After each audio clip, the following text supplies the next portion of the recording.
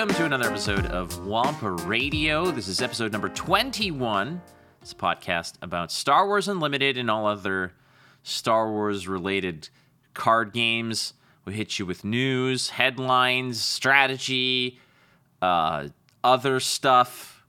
Last week, we got into a musical debate about Jats, which is impressive to know now. If you missed last episode, it's a groundbreaking, canonically turbulent episode. So much so that Doa left. He's gone. Yeah, he's just gone.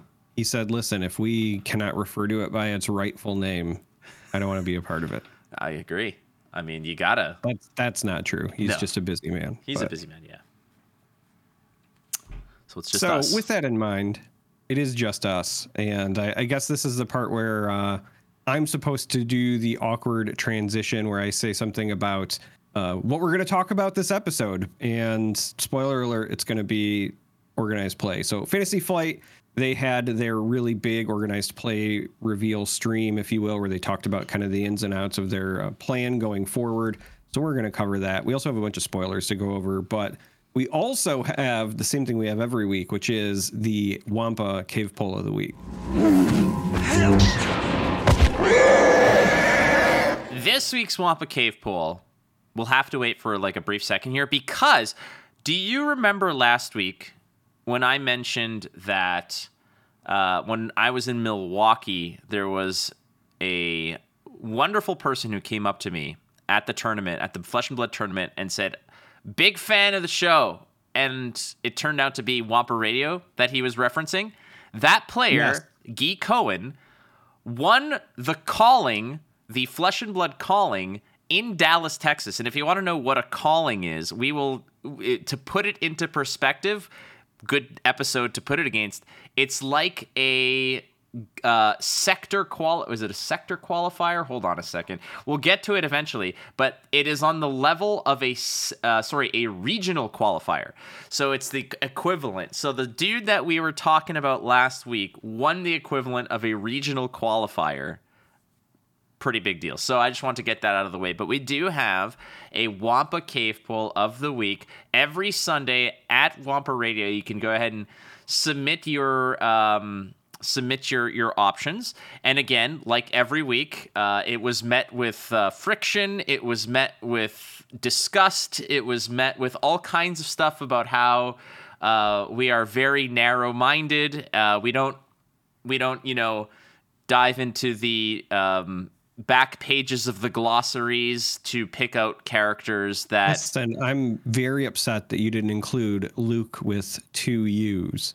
Yes, Luke. Yes, Swedish Luke. Luke. Yeah. Well, look, I'm just saying this is that as a broad, trying to be a broader appeal podcast, picking out somebody who had 3 throwaway sentences in a book that was published 17 years ago, we're taking characters that, when you swing the bat, there's a good chance you're going to hit. So we took some of the more popular ones, much to the dismay of some others that are out there. But ultimately, I think that these characters are pretty effing rad. So suck it. That's what we chose. And you guys voted.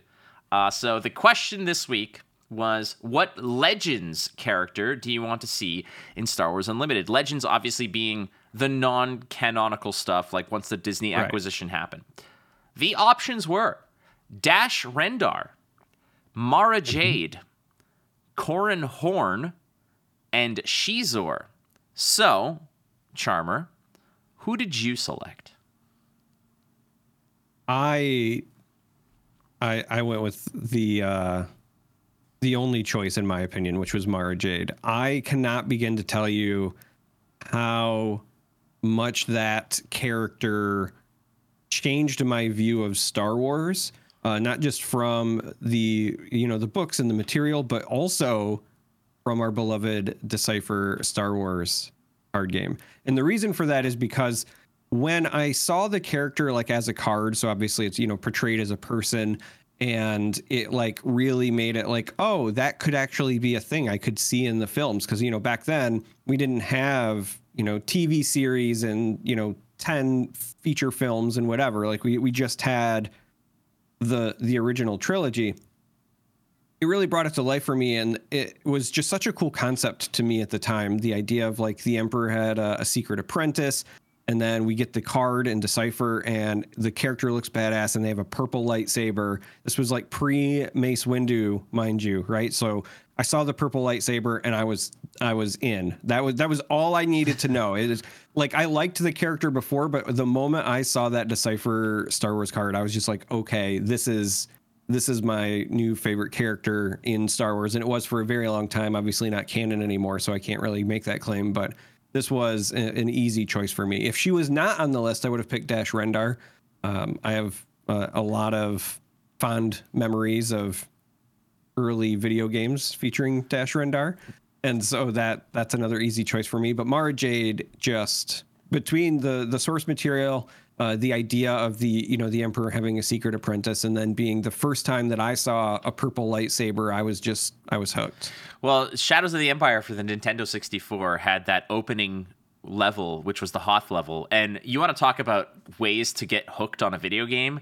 Give yourself that Hoth level to open up any video game, and I'm in. Because it's not even a type of game where it's like, if you lose or you don't beat the game, it's like, oh, okay, we'll start over. And you got to start and go through the sluggish, crappy levels. And like, okay, they're too easy or they're too basic. It's like you almost felt happy when you lost, because I'm like, oh, I got to start over. But I get to start with that Hoth level, which was awesome. But that then eventually Dash Rendar had to be on that like train level where you have to fight IG-88. Yes. Impossible. That was so hard. It was really hard. But you're right about Mara Jade. I voted for Mara Jade as well, and my resounding memory of Mara Jade pre-Star Wars CCG was reading one of the books. I forgot which one it was. It may have been I, Jedi. I sincerely do not remember which book it was from Legends canon, but it was how she lost her Force ways, because she marries Luke in Legends canon, and she eventually loses touch with the Force. So I remember this scene in the book where Luke's trying his best to get her reconnected with the Force, and he's like, maybe some lightsaber play will get you there. And they start kind of sparring with the lightsabers, and eventually she starts to reconnect with the Force, but Luke gets kind of taken aback because the connection is to the dark side, which was, as I was reading this, I was like, oh, that's so rad. And it's because of the background, right? Like, again, she's such a cool character. It's a shame that we don't have some modern equivalent, really. You know what I mean? So some of the comments that we got for this poll as well was the fact that, again, I think Mara Jade is up there with Thrawn in terms of popularity. And they brought Thrawn back from Legends Obscurity, and they got Timothy Zahn to rewrite a whole bunch of new Thrawn-related stuff, and he's obviously going to be the big bad of sort of the middling post original trilogy, pre-sequel trilogy kind of. He's the big baddie in that sense. And say what you want about his appearance, I think that Mikkelsen does an incredible job of playing an imposing Thrawn. But the fact it remains is that if they're obviously not afraid to dig into that kind of lore and to bring Legends out of retirement, as it were. Mara Jade's next on the list. Like, it's that, or it's like they're going to save her for some humongous type of thing. Listen, it's Disney. I know we're going to get her at some point. It's too much of a cash cow for them not to. I think my biggest problem, though, is that at this point, they've kind of exhausted all the avenues that really made her who she was, right? We can't have her be Luke's wife or have any of that part. And the idea at this point of her being like a hidden, apprentice to the Emperor doesn't really make a lot of sense, because one, we're well past all of the Emperor stuff, but two, most people are just kind of tired of the Emperor because he somehow came back, and people just groan now when you think of any modern references to the Empire because it got soured. Like, I personally, I really believe that Rey's character was supposed to be our modern version of Mara Jade with a secret tie to the Emperor. It just was obviously not executed in a way that was as elegant and thought out and whatever as Mara Jade was. And so if you do introduce a Mara Jade now, it will be, in my opinion, like in name only, and I feel like that might make me not care as much. I kind of wish that in the same era where Luke goes and trains Grogu, I want to see a storyline where, and for the record, I am 100% for recasting Luke. CGI be damned. They've recasted a bajillion different characters. Give me Sebastian Stan. Oh, for sure. As Luke, he looks like 100%. Him. Yeah, so much. If you can do that, like they're characters, okay? If you're going to get hooked on an actor playing a character, you need to separate that kind of reality, that people age, and you can't have Harrison Ford playing Indiana Jones anymore, as much as you can't have him play Han Solo from, I get it with if the timelines line up, that's fine. But let me just finish this real quick. Which is recast Luke. I want to see a scenario or a storyline where he wants to rebuild the Jedi Order, but he has to deal with all the sort of Sith Empire remnants first that are hunting him, and maybe he meets Mara Jade, who was an acolyte or, one of those sort of dark force wielders that he then turns over and then loses. And like, I can see that around the sort of, she's there as part of building the temple. Maybe part of why he got so freaked out about Kylo Ren, about Ben Solo turning to the dark side, is because he saw it happen with Mara Jade and what he had to do with her and how that kind of happened and stuff like that. Like, I'm just giving you this for free. Yeah. This is all for free. I am fine with that, and I would even like it if, going a step further, maybe she wasn't truly Sith to start. I love what they have done with Lord Balin as far as kind of giving us a window into gray Jedi, right? People who are not necessarily true Sith, but they're not committed to the light either.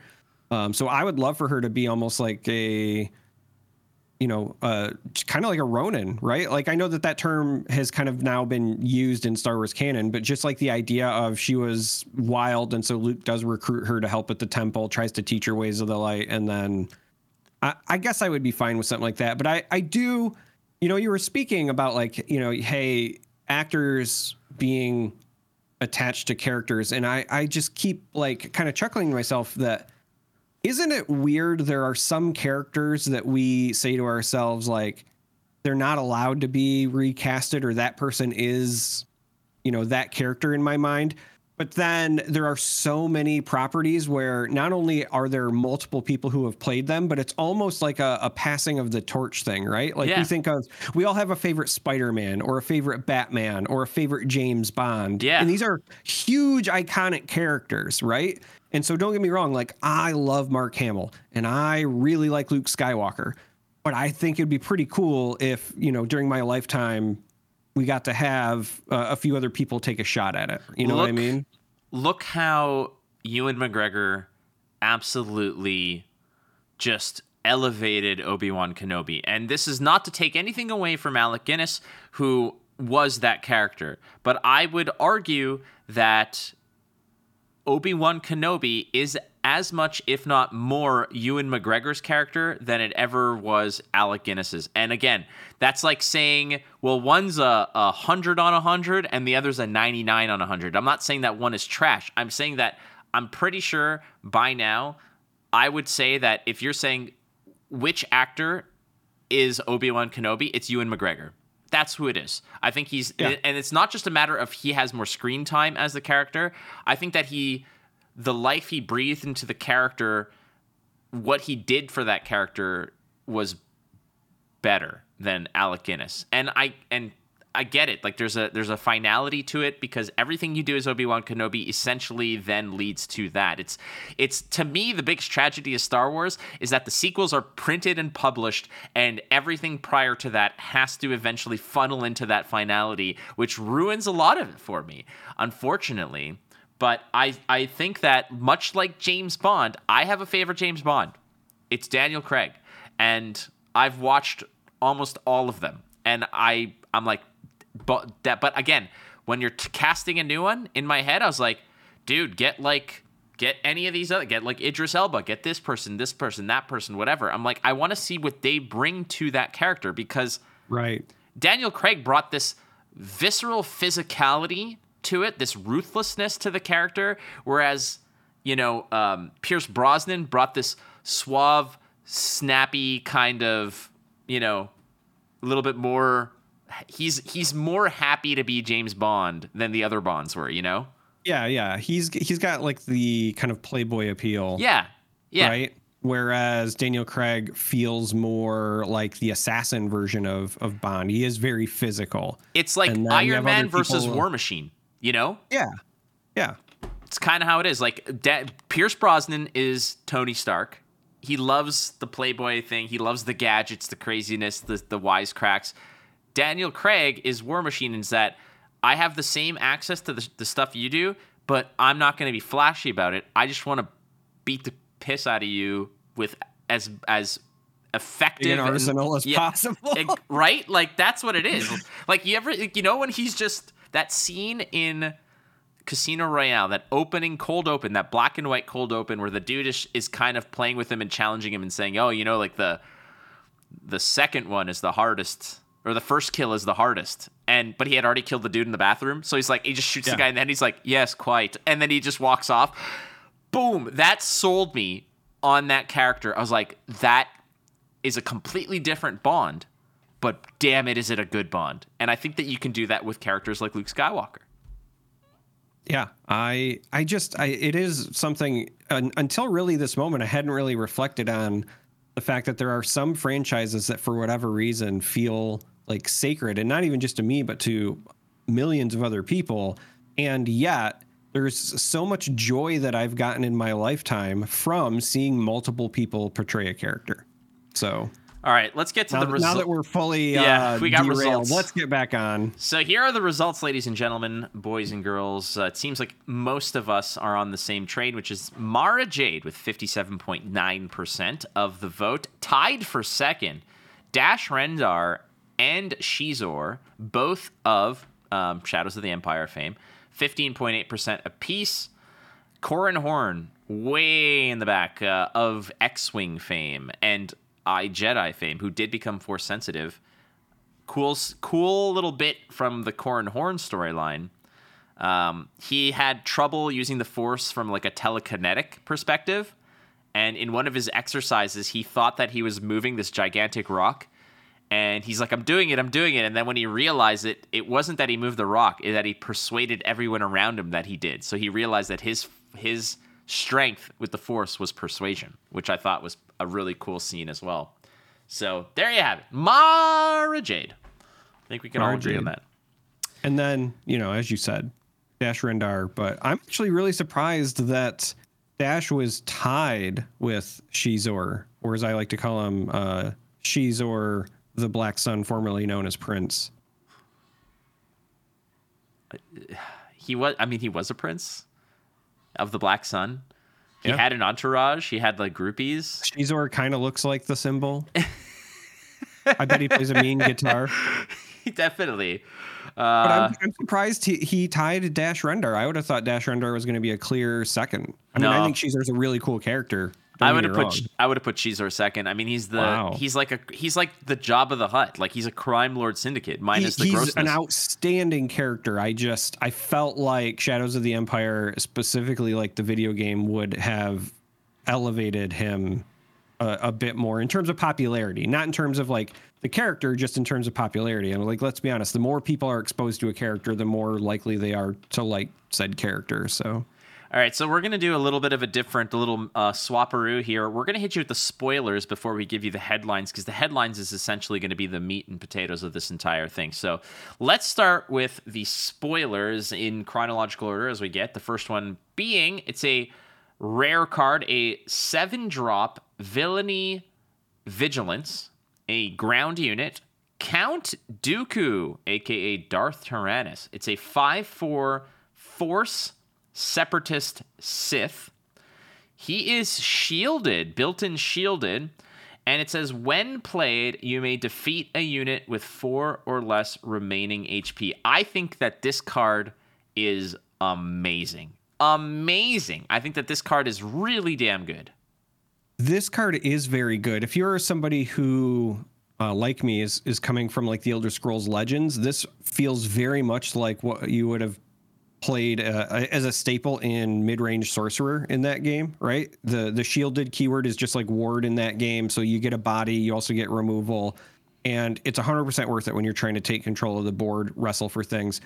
I think the card is outstanding. I do, however, find it very interesting as we consider, flow of the game and potential mirror matches and things like that. I find it interesting that he has exactly 4 health, and then he defeats units with 4 or less health. And Yes. it is a unit. It's not non-leader unit. It's not whatever. So like he can blow up leaders too.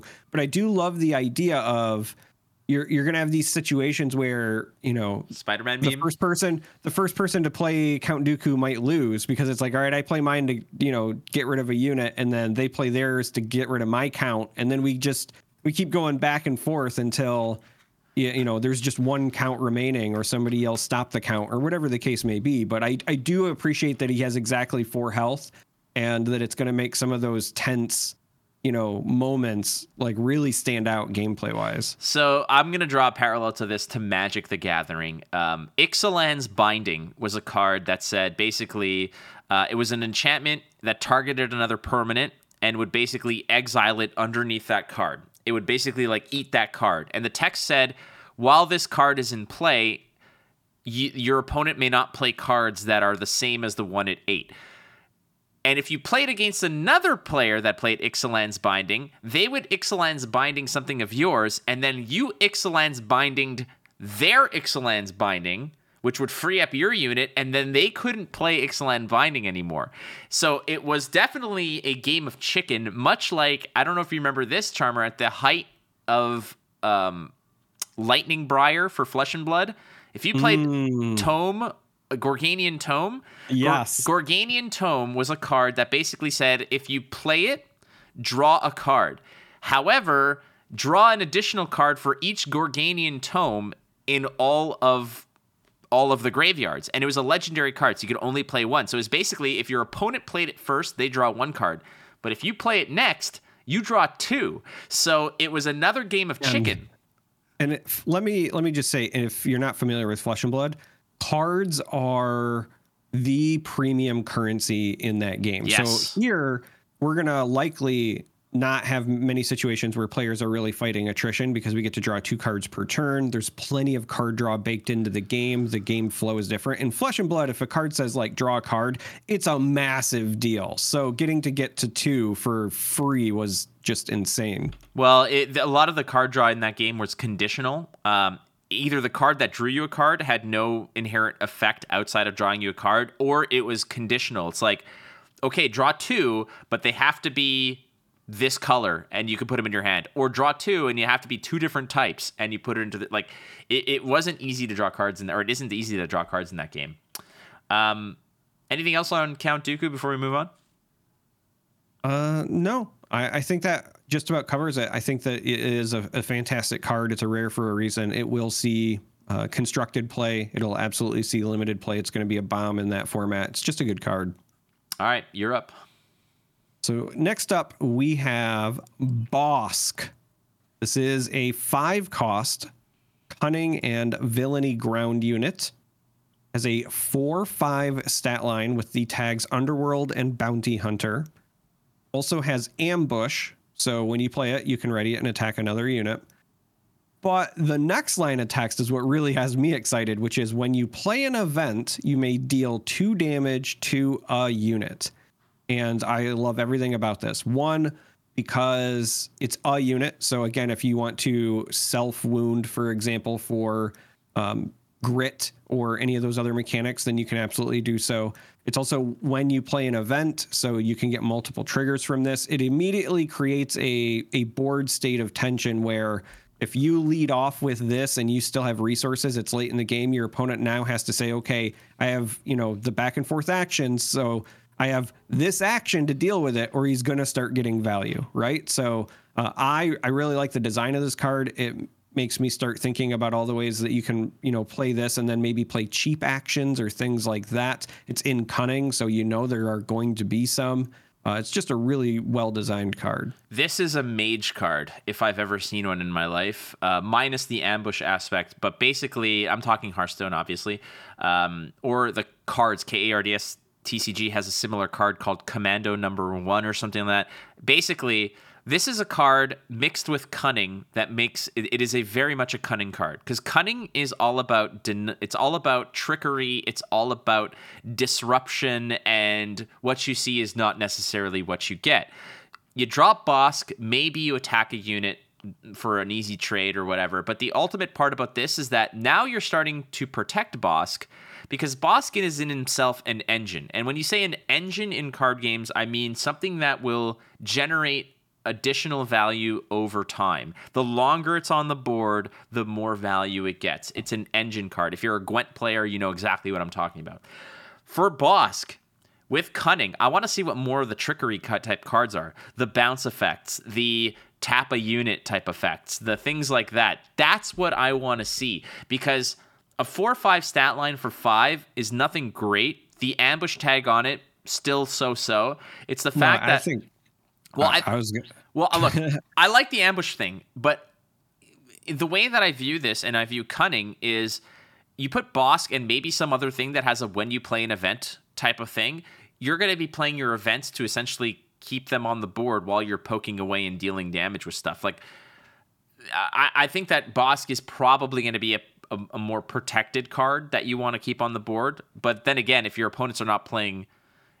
like, this is a card where once it gets to aggro and Bosk is on the board, like, forget it. Like, aggro is going to have to pack it up. So I didn't mean to roll over you, but I just wanted to highlight something which I actually think is very important with this card. I love that ambush is on this card, and I think it's actually very important because he allows himself the opportunity to protect himself. Again, this is an attacker chooses targets game. And so if your opponent has readied units on the ground, you either have to wait for them to expend all their actions before you can safely deploy Bosk, or do something else where you are just playing him as bait, et cetera, et cetera. But because he has ambush now, if your opponent only has one ready unit, he can come in and immediately get rid of anything that would have threatened him, right? You don't have to worry about the crackback unless they themselves have ambush or something. So he is helping to pave the way on the ground as a way to protect him. And then on top of that, if you can protect him on the ground, because his ability is not ground specific, you can then use him to shoot down all of the starships. Like, that's the other beauty here. It's not just do damage to another ground unit, it's any unit. So Bosk, if you can keep him, nice and safe on the ground, he's basically, doing anti-air shots into space. It's wonderful. Never knew a Trandoshan can do that. Or a Trandoshan, or whatever you want to... Is it Trandoshan or Trandoshan? I've always said Trandoshan. I'll say Trandoshan as well. One of the targets that he may be looking to snipe out of the sky is, frankly, kind of gross, because you don't want to be shooting this next thing. It's a civilian craft. It's a 4-drop heroism command ship. It is the Bright Hope, a space unit, the last transport. And when they say that, they mean the last transport is away. That is meaning the evacuation of Hoth. It's a rebel vehicle transport. It's a 2/6. It has Sentinel. I don't know why a transport vehicle would have Sentinel. I think it would want to hide behind Sentinel, thinking from a lore perspective. But it also says, when played, you may return a friendly non-leader ground unit to its owner's hand. If you do, draw a card as an uncommon. I think that this is really good. Again, Command wants to slow things down. They want to play the long game. By bouncing a card back into your hand, you're doing one of several things. Number one, if that card was going to die because it took a lot of damage, you have now rescued it. It redeploys with full health. The other thing is, what if something has a very strong deploy effect? What if something has a, like Palpatine, let's say? Maybe you bounce Palpatine, drop him, and do a crap load of damage to a lot of different things.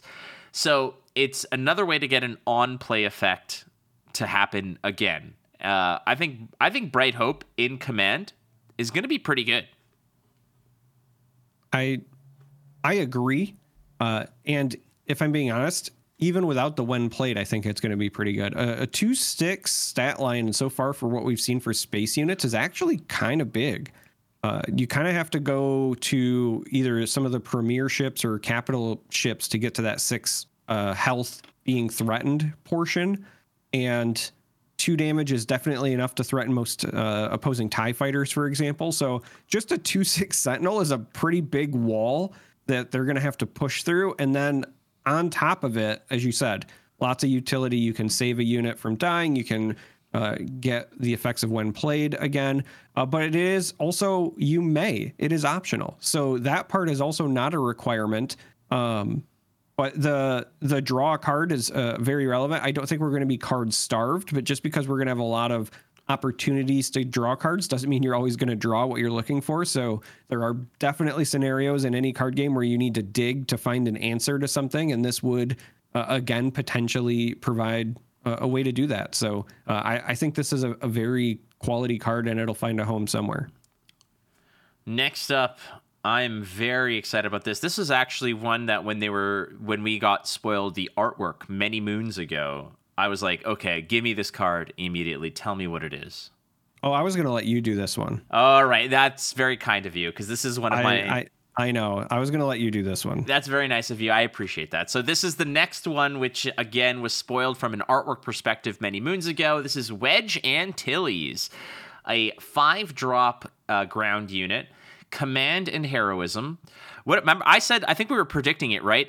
Did you say command and heroism?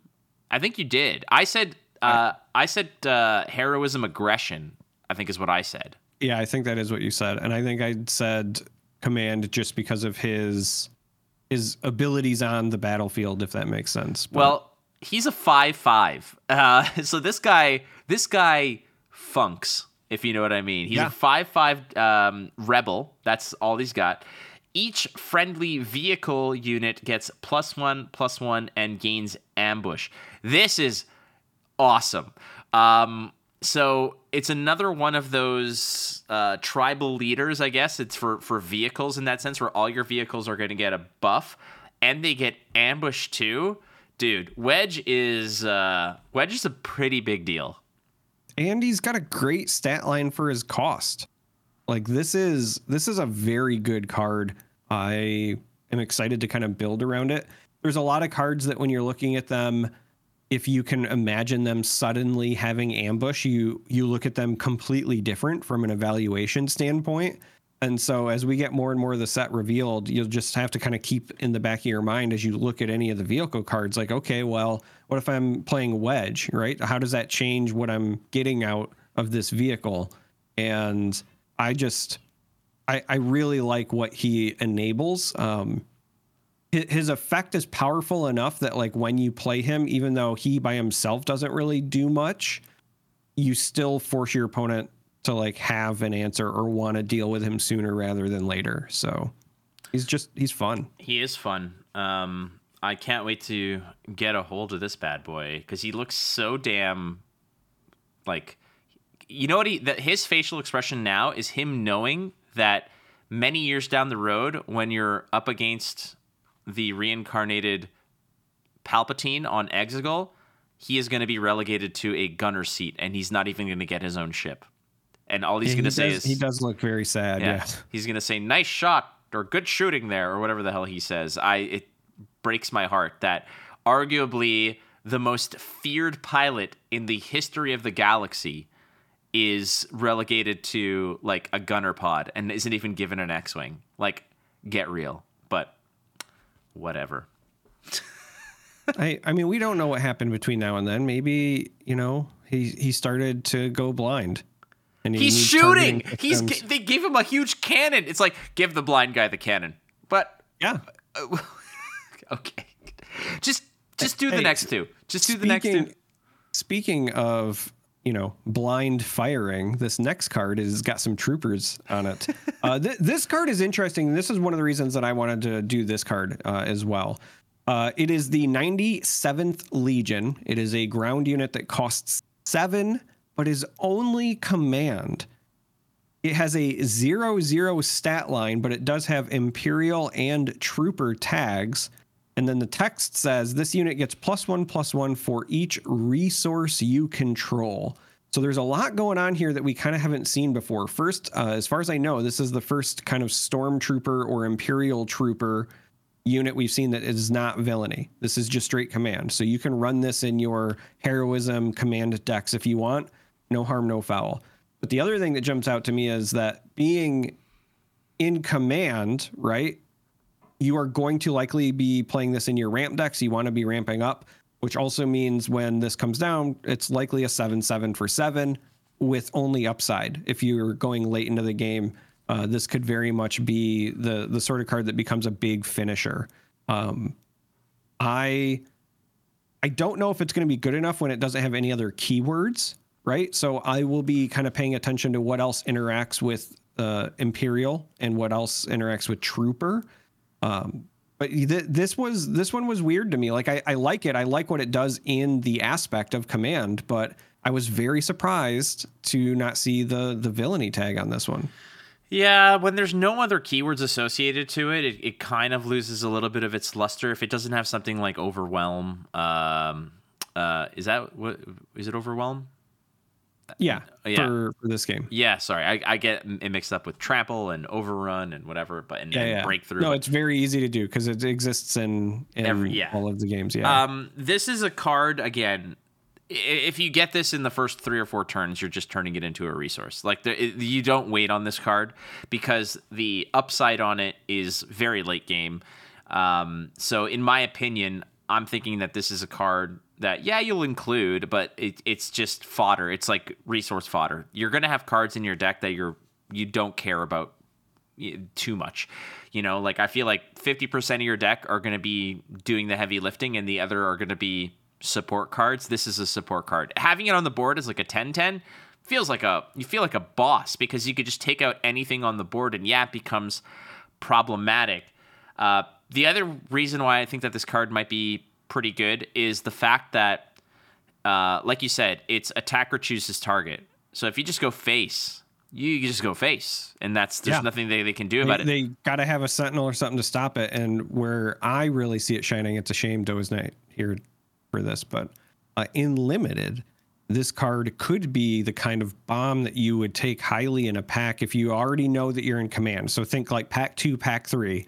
You're already in command. You might have a ramp card or two, and this is only an uncommon. It might even get passed to you. You could take this pretty early in a pack and have this meant to be your finisher because it's got a huge stat line. And in limited, you're not going to have likely as many ways to deal with this. I could see this definitely becoming the kind of, limited all-star finisher just because you're more likely to see this than some of the rare bombs, right? I agree on that.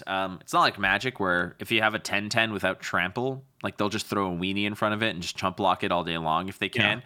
So without that, you're fine. And there's no flying in this. So you can't fly over a creature.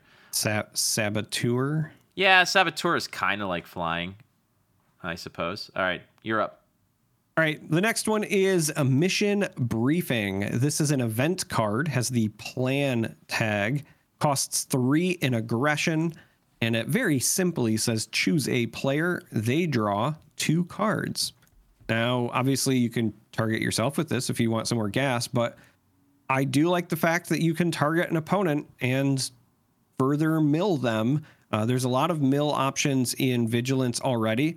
This would be like the more offensive version.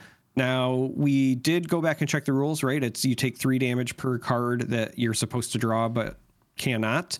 So late game, this is equivalent to pay 3, deal 6 to your opponent.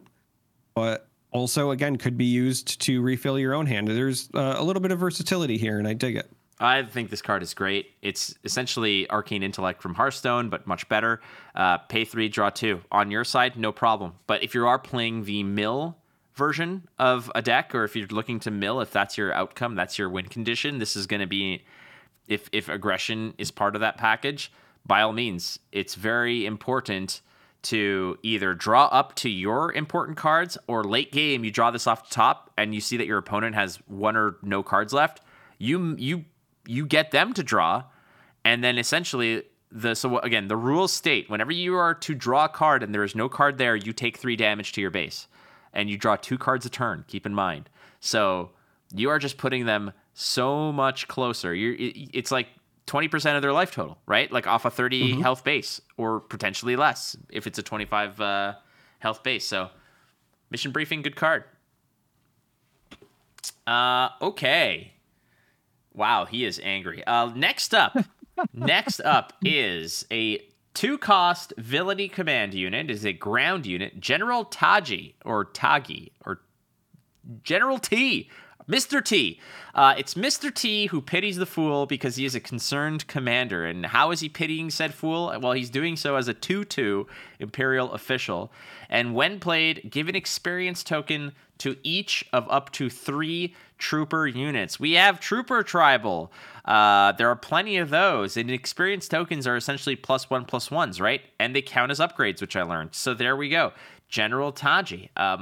Low to the ground. It's a 2/2. Get it out early, which can be problematic because I would prefer this card as like a 4-drop with bigger stats, because if you're playing this on curve, you probably don't have 3 troopers to buff up. So it can be awkward on curve, but picking it up mid-game to late game is not going to crush you. I actually kind of like that it is a smaller unit. And you just kind of know you're not going to play it on curve. But what it does open up is, if turn 1, you start with your 2 resources, maybe you play a 2-drop trooper, right? Turn 2, you play your second trooper. Turn 3, because you start with, 2 resources, we're up to 4 resources at that point. So you start with another trooper for 2, and then you slap him down as your other, and then you've spent 2 to get 5/5 in stats. Like that could potentially be a very quality opener that you would not, you would be 1 more turn delayed if he was like a 4/4 that did the same thing at 4 cost or whatever. So I do kind of like that you can pair him with another small play within a singular turn and still get some of that value. I think you're spot on there. I think that's a fair assessment. In which case you're not necessarily playing him on curve, but just after curve, which is fine. Sometimes your curve is 2 drops on 4 resource turns, right? I just don't know what command is going to do for like a trooper, like a trooper go wide sort of swarm variant, like a swarm archetype. But then again, I'm not sure. We shall see. He feels like a Selesnya type of character, like a green white in Magic type of thing. That's exactly what he feels like, because green also has ramp, but it also has the ability to go wide with elves or whatever. Putting counters, sapperlings, +1/+1s. That is exactly what it feels like. All right. Next up, which is interesting to me because the previous card was an uncommon. It was number 80 of 252. The next card is the previous General T was an uncommon. 80 of 252. The next card is a common, number 81 of 252.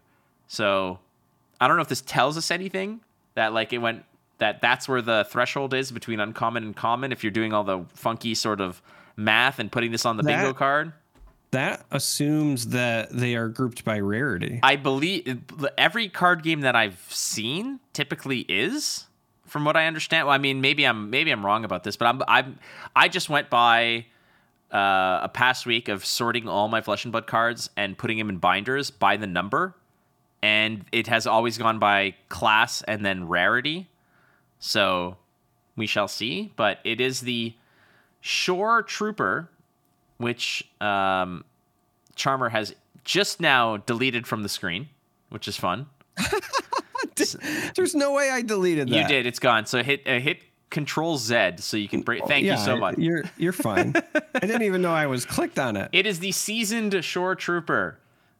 It's a 2-drop ground unit, command and villainy, a 2/3 Imperial Trooper. While you control 6 or more resources, this gains +2/+0. So it's a 4/3 for 2 when you're in that mid-game state, which is a very good stat line for what you're getting. Not to mention, it's a trooper, plays with the Trooper Tribal. So this one was also revealed by Max Tapera. So thank you, Max.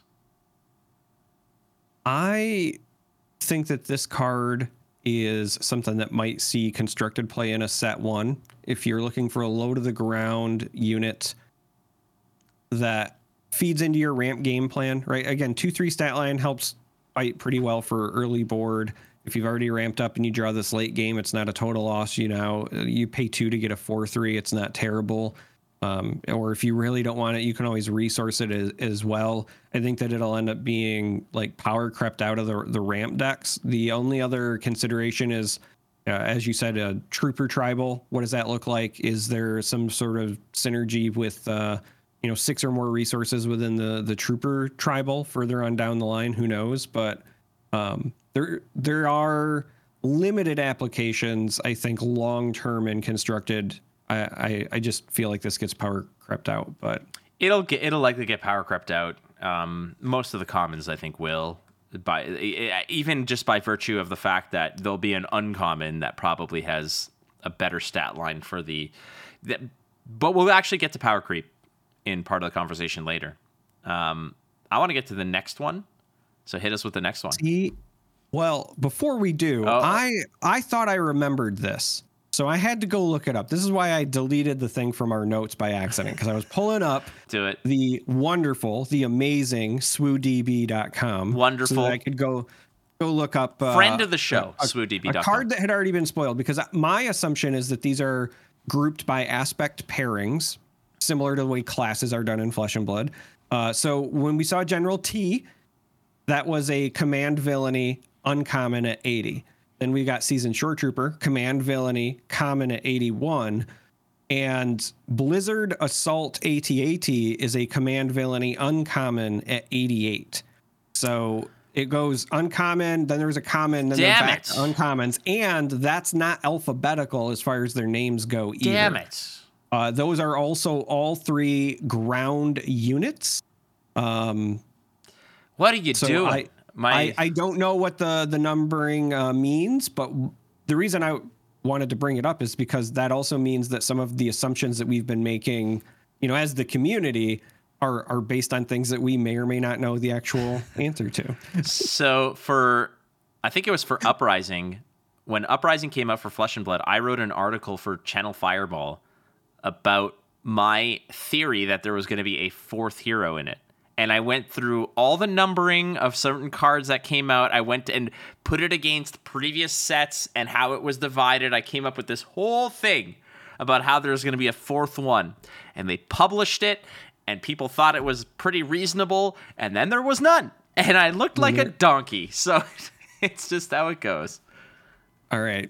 This next card does not look like a donkey. No. This was a card that when they showed it on the screen, it was actually part of the organized play rewards. So we got to see the kind of OP variant where it's got the cool faded thing. It's not quite the hyperspace variant. It's got that organized play kind of fade on the borders. But the card itself is outstanding. This is the Green Squadron A-Wing. So first of all, shout out to A-Wings being amazing. This is a space unit. It costs 2. It's in heroism and aggression. It has a 1/3 stat line. The tags are Rebel, Vehicle, and Fighter. So Vehicle, shout out to Wedge. Now, this 1/3 stat line also has Raid 2. So this is a 2-drop 1/3, but it's swinging for 3. And that's, with a 3 health and being able to swing for 3, I think this one is actually very solid where it would fit. It's likely going to be, I think, compared to a card like Cantina Braggart, but the fact that this has that 1 attack so that units can't cleanly attack into it without taking some sort of retaliation is, I think, what separates this.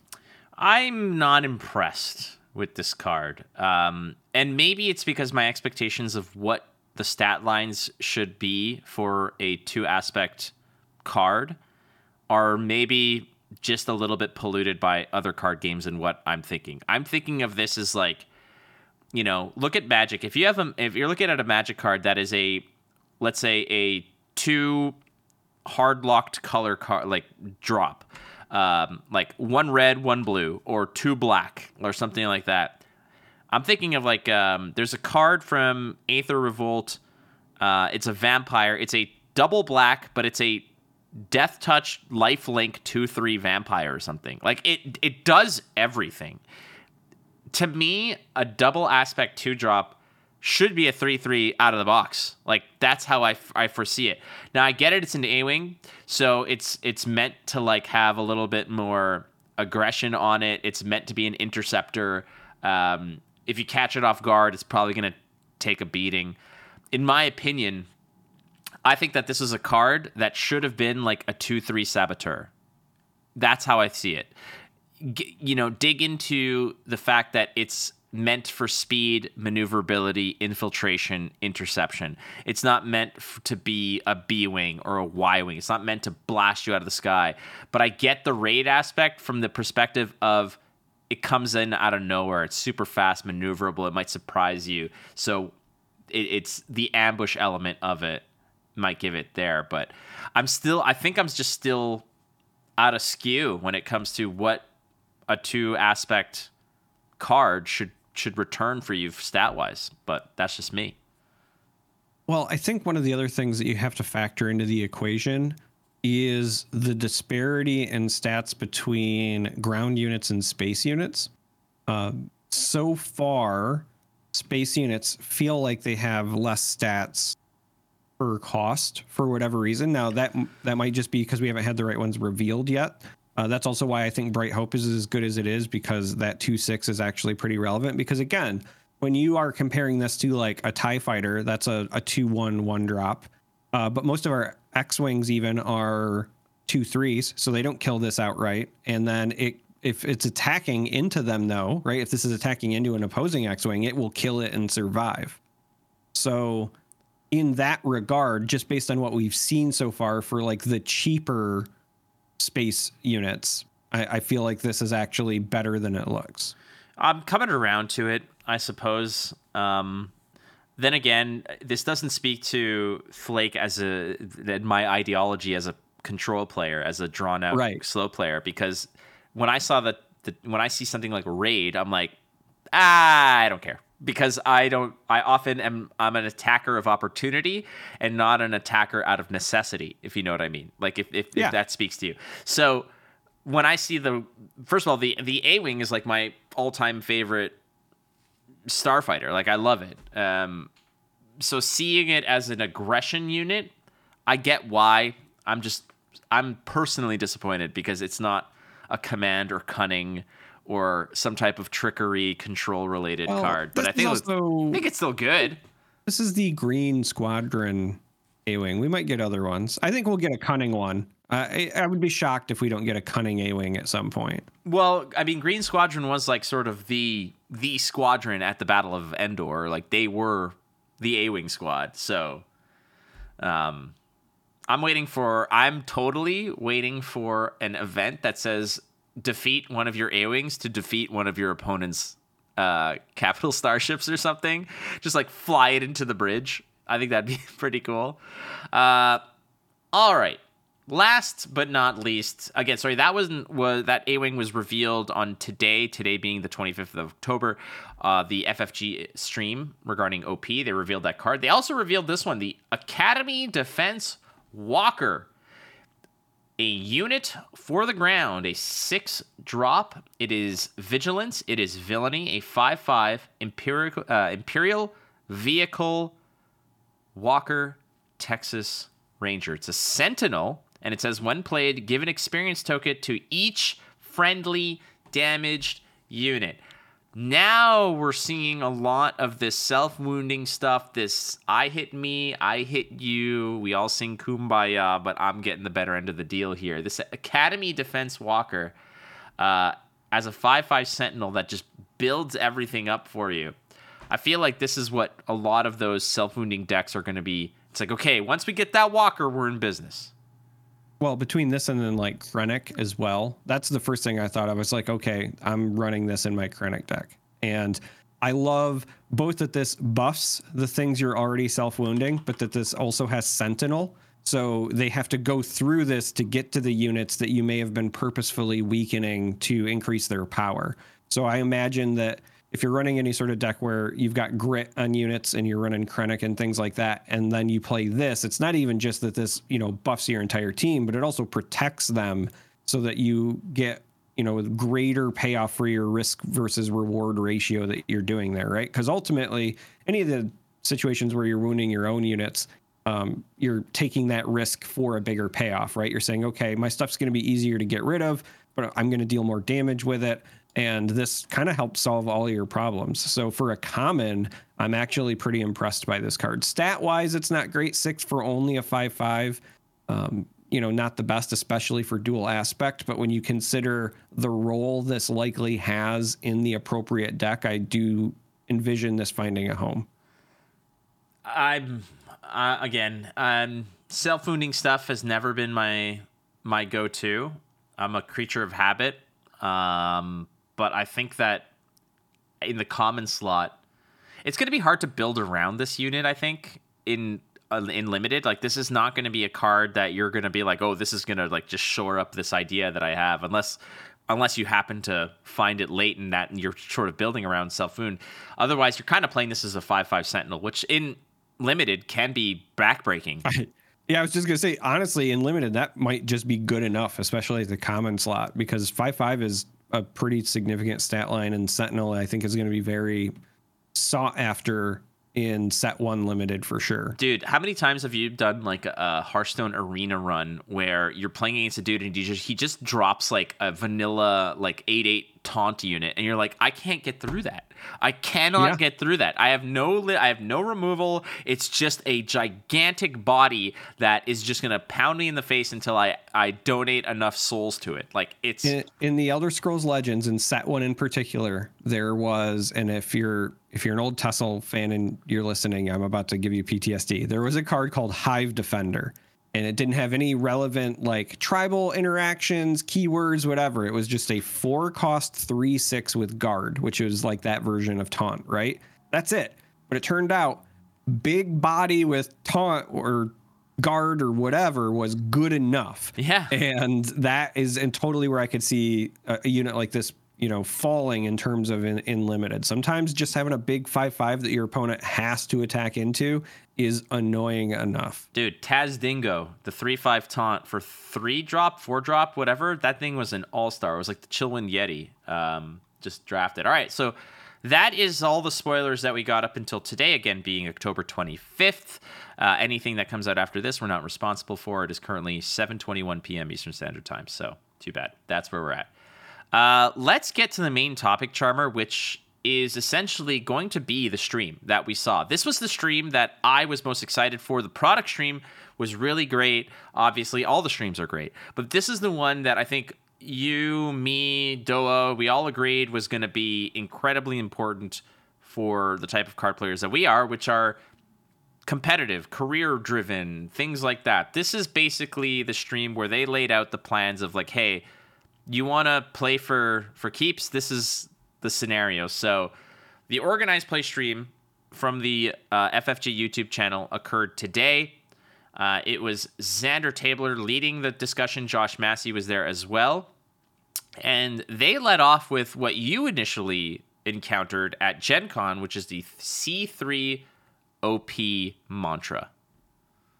Yeah, so this was something that I had noticed right away when I went to Gen Con, because they had it on their shirts, like on the sleeves. And I first at glance, I did what everybody I'm sure has done, which is you're like, oh, it's a C3PO thing. But then I was like, no, it's C3OP. And so I asked Xander, I was like, hey, what is that? And they said, oh, that's, our mantra for this game, and really all of Fantasy Flight going forward, right? Like, they want their card games to allow people to connect, collect, and compete. So connect, obviously, that community building, that kitchen table fun, just being social, having a good time. Collect, obviously, it's a trading card game for a reason. You get together, you trade, you find your collections. We now know that they're putting a big emphasis on that because of the hyperspace variants and all of that fun stuff. And then compete, which is, the tournaments, right? How do I showcase my skill? How do I get better at the game, and so on? And so I love that they have decided to put an emphasis on, this C3OP kind of mantra platform, credo, however you want to describe it. I think it's really cool. So they also rehashed essentially that graphic of the 3 different types of tournaments leading into the Galactic Championship. But the most important part is that they broke down so much about what the organized play situation is going to be. So we're going to go through them as it was kind of described in the video and kind of talk a little bit about the importance of it, frankly. And the first thing is that it's going to be tournaments are going to have a point system, which I think is not all that weird anymore. It's nothing different, but the tournament points are basically what gets you qualified for bigger events. And it's not like, oh, you won a tournament, you get X amount of points. It's where did you place in the tournament? And a lot of those situations are also going to be scaled up based on how many people are in the tournament. So it's not just a top 8. It might be top 16. It might be top 32. It's based on how many people are playing in that particular tournament. But what I like about this, Charmer, is that, you, me, there's a lot of players like us that are very good card players, but are not like world-class elite. We will place very well in tournaments, but we're likely not going to win the big ones. But that doesn't mean that we're not good enough to play in the Galactic Championships or those top echelon tier tournaments. So we'll be able to go have something to play for, finish like, hey, dude, it's like, hey, I finished 12th. It's like, well, I got X amount of points. I only need X amount more to qualify for the big one. So I really like the tournament point system with this. I like it for a couple of reasons, and you've hit the nail on the head, right? What it does is it allows people to really find new ways and new avenues to qualify for things, which allows them to continue to engage with the game. But I want to take it a step further, which is that card games absolutely have skill involved with them, but they're also still card games. There is a level of randomness and variance built in. That's one of the things that attracts us to it, but that can be frustrating if you are a very good player who just misses the window, right? So Flesh and Blood, for example, we're right in the middle of ProQuest season right now, and I have to win a ProQuest event to qualify for the Pro Tour that's going to be in March of next year. Now, in seasons past, for example, I have finished second. I had one season where I finished second 3 times during the qualifier season, but only the winners qualified. And this is something that would solve that, where maybe I am really consistent, but I'm just like not getting over the hump. I'm not catching a break this way or that. And so this is really rewarding the players for their consistency, but also when you're at events, I've also been at events where literally, like, if you lose round 1 because of tiebreakers, like, hey, I'm not making the cut, right? Like, this is, for whatever reason, like, this is my tournament. I lost in round 1. I'm just done. Or it might even be like you start 2-2, but because you've lost twice early, there's no point in playing like the last 4 rounds. You already know that you're not going to make the cut. This encourages and incentivizes people to continue playing and continue engaging with the game, even when you might not make like the top 8 cut or whatever. As you said, you can still get points, right? You are rewarded for playing the game, and I know that's a novel concept, but like that is something that I think is very, very important to stress. So let's talk about the different echelons as they describe them and gave you a little bit more detail as to what those are. The first one being the planetary qualifier, and as interesting as the descriptor of like, well, it's wider, but it's thinner, so it means X, Y, Z. I'm going to give you some constructive criticism, FFG. We look at this and it's all just rectangles to us. Like I'm sure a lot of people just kind of forgotten a lot of that stuff, but here's the thing. I would like to counter that with, it was easy for me to dismiss it until I knew what it meant, but now every time I look at it, that actually helps me remember. I suppose graphic. It's a very subtle thing, yeah. But I actually appreciate that they've done it, because the number of times where I've said like, I don't remember if it's regional or sector, I will literally pull this graphic up and go, all right, which one's the short fat one or whatever. Like,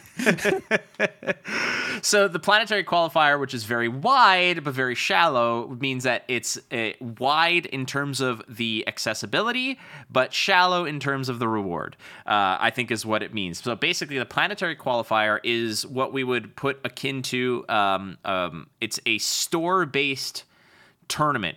So I would put this in something like I would probably put it above your local armory. It's not like an armory, I would say.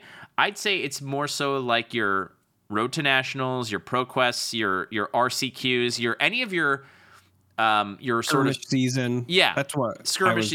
Yeah, your local store related tournament. Like your LGS is going to have a tournament that's going to be bigger than their weekly shenanigans that they're going to have. That's your planetary qualifier. What can you get with it? Well, you get basically what they said on the stream was that if you win that event, you will get enough points to qualify for galactic championships. So there is still something at stake. You still want to win it because it's a guaranteed ticket to the big show. However, it has also been said that for set number 1, they're not having any planetary qualifiers, which is interesting to me because it's the smallest iteration of a big tournament, you know? Yeah, I think it's because, and we're going to touch on this a little bit later when we start talking about timing. I think it's because we have a compressed window for the first year. Because it's a release year and the game doesn't even release until March, and knowing what we know from some of the other things they've mentioned, I don't think they're going to do any planetary for set 1 because they're going to just jump into some of the larger events. Because again, all right, so I'll just say it, like spoiler alert or whatever, right? But there's galactic stuff that's supposed to be in the summer of 2024, right? So if you launch in March and then you're having a summer event, you don't have a lot of time to run those planetary ones in that window. But then going forward, right? So for that 2024 to 2025 season, when you get your full calendar year, yeah, I fully expect us to get them. But I think this is literally just a victim of the timing. I think so as well. It's just weird because, I mean, you know, if they release the game in like December, like we all want it to be, then we'd all be geared up and ready to rock and roll for all these big tournaments. But we get it. We get it, FFG. We're not going to complain. Hit us with the next one there. Yeah, so after the planetary qualifier, there are the sector qualifiers. So again, slightly less accessible, but more rewarding as far as the tournament points go and things like that. Flake has in the notes that these are kind of akin to battle-hardened events in Flesh and Blood.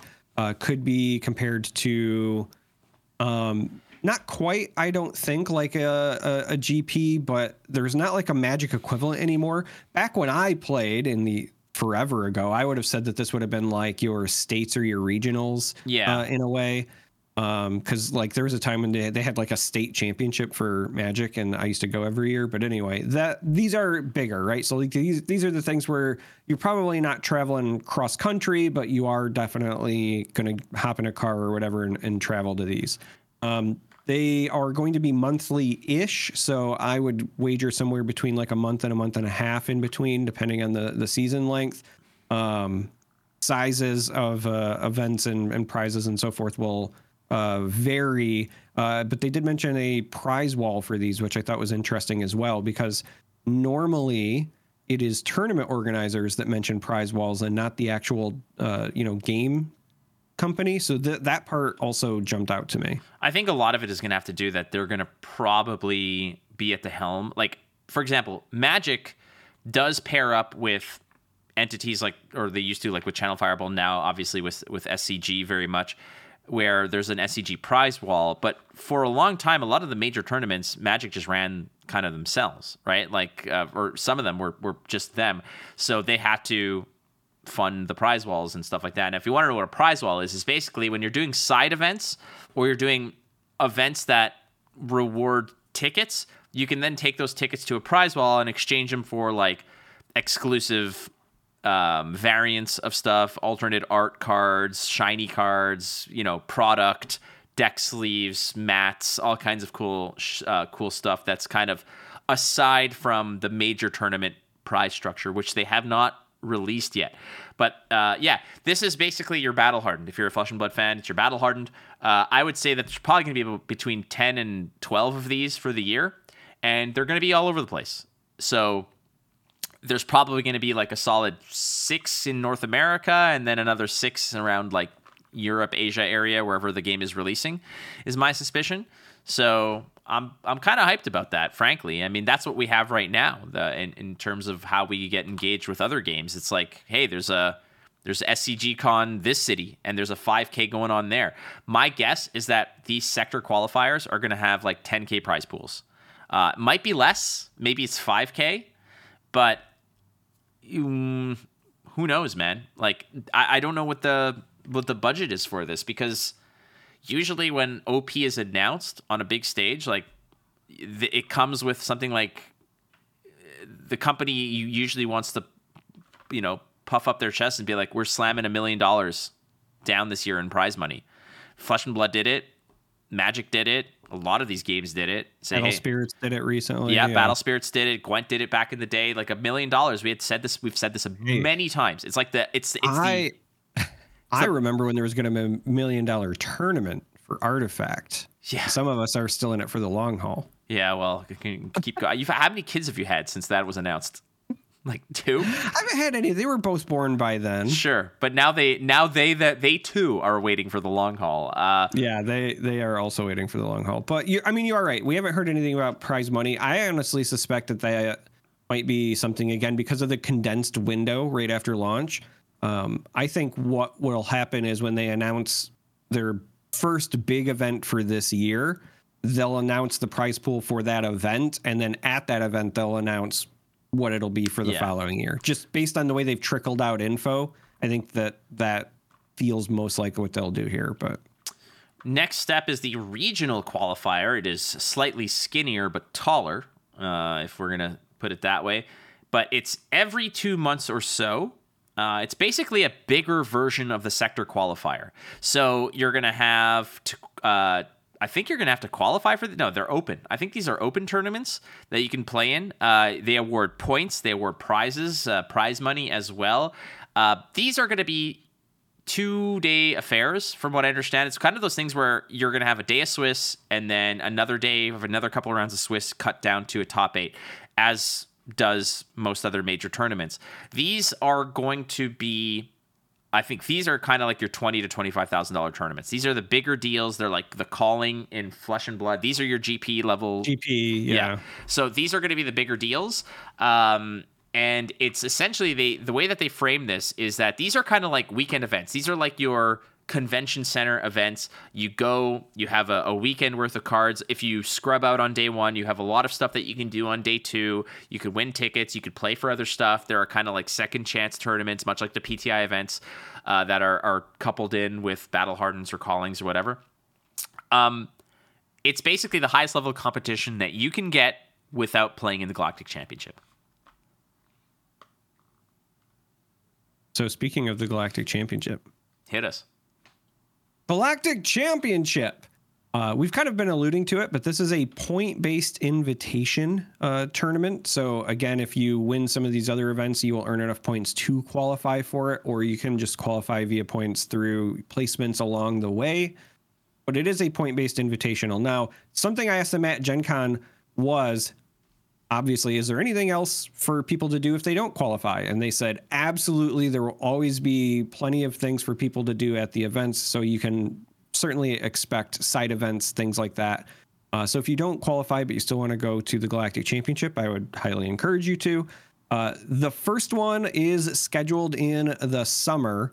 And again, because of the condensed window, the first one, the 2024, is going to be an open. So this normally is going to be a points-based invitation, but sounds like it's going to be an open for the first year, again, just because there's not enough time to run the qualifiers.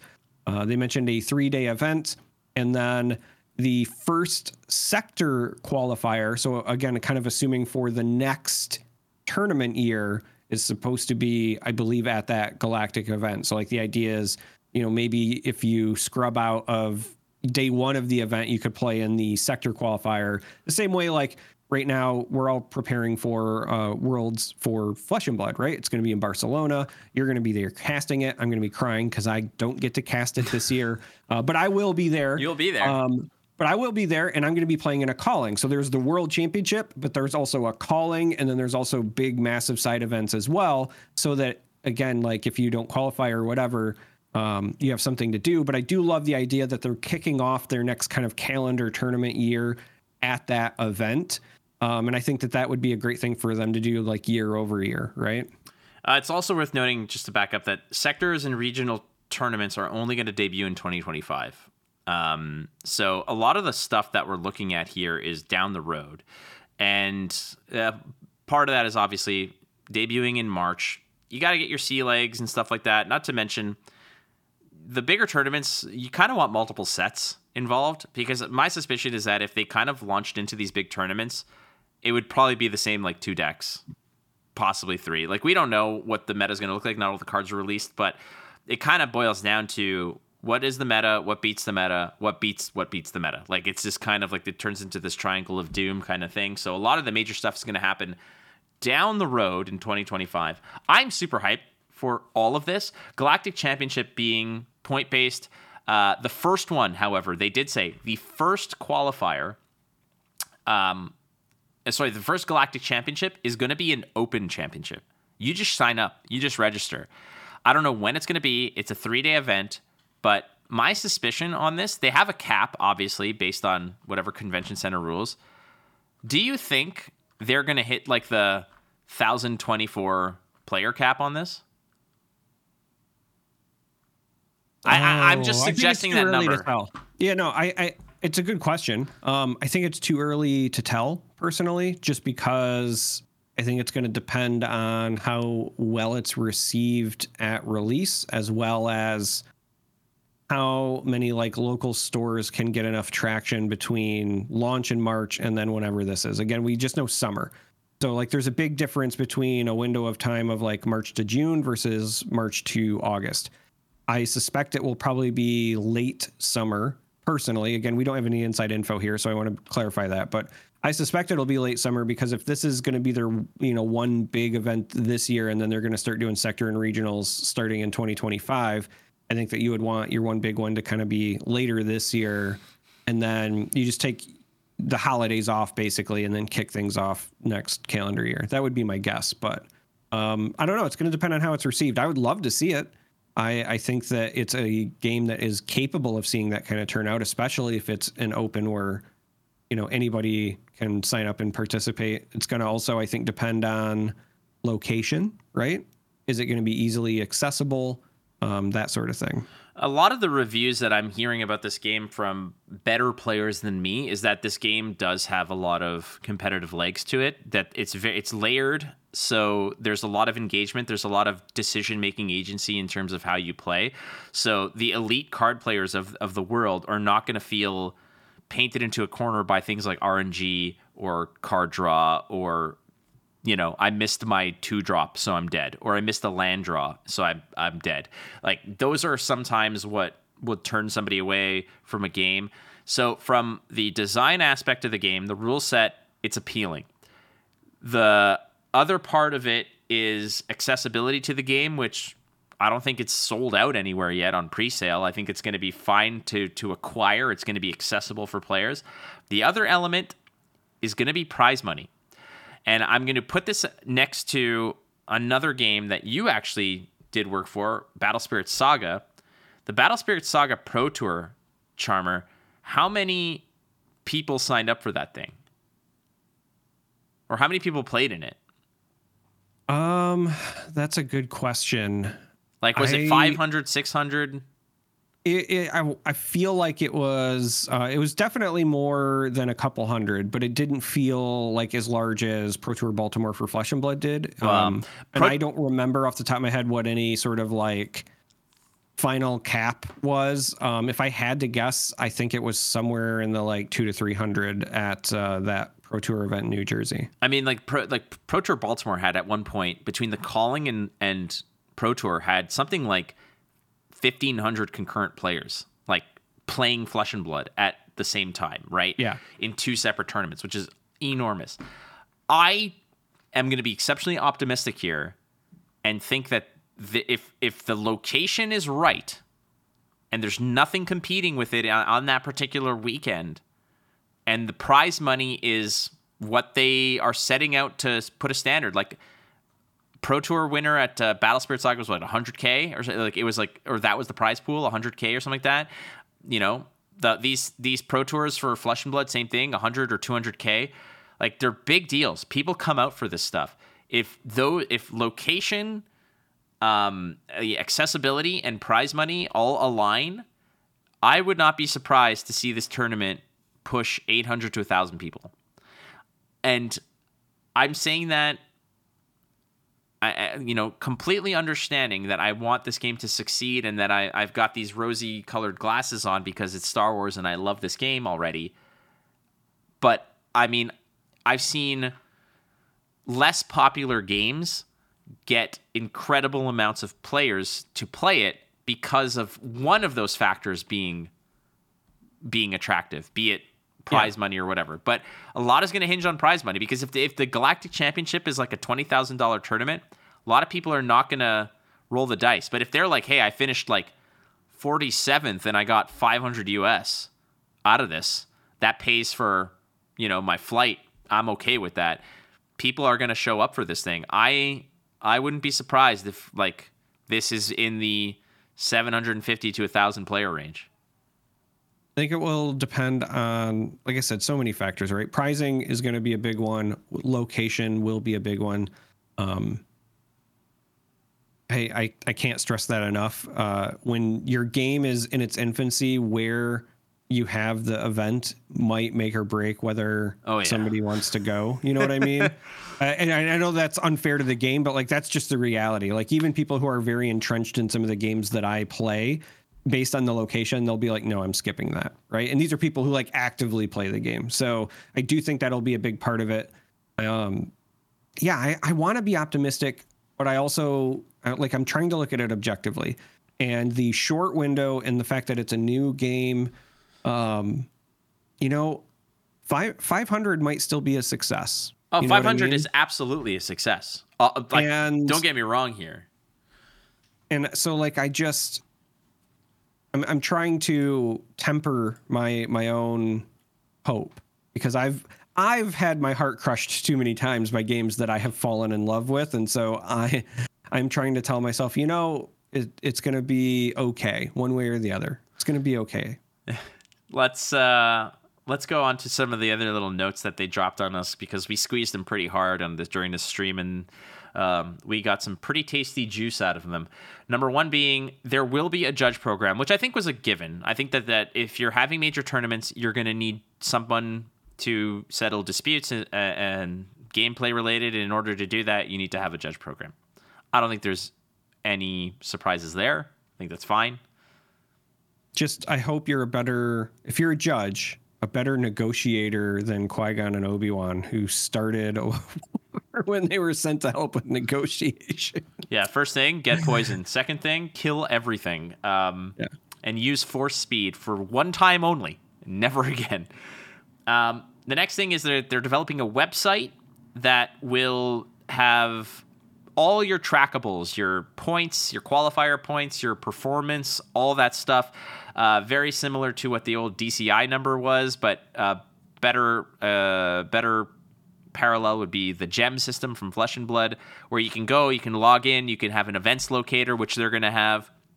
You can find out all your play history, the points you've acquired, how many qualifiers you've qualified for, etc., which is just a necessary thing. The way that he described it, I think it was it Josh who described it, was basically saying that if you're going to be like, we live in the video game era where we all have achievements and stuff. It's nice to look at these things. It's nice to be able to, like, why would you want to achieve things if you can't go and sort of marvel at your own achievements?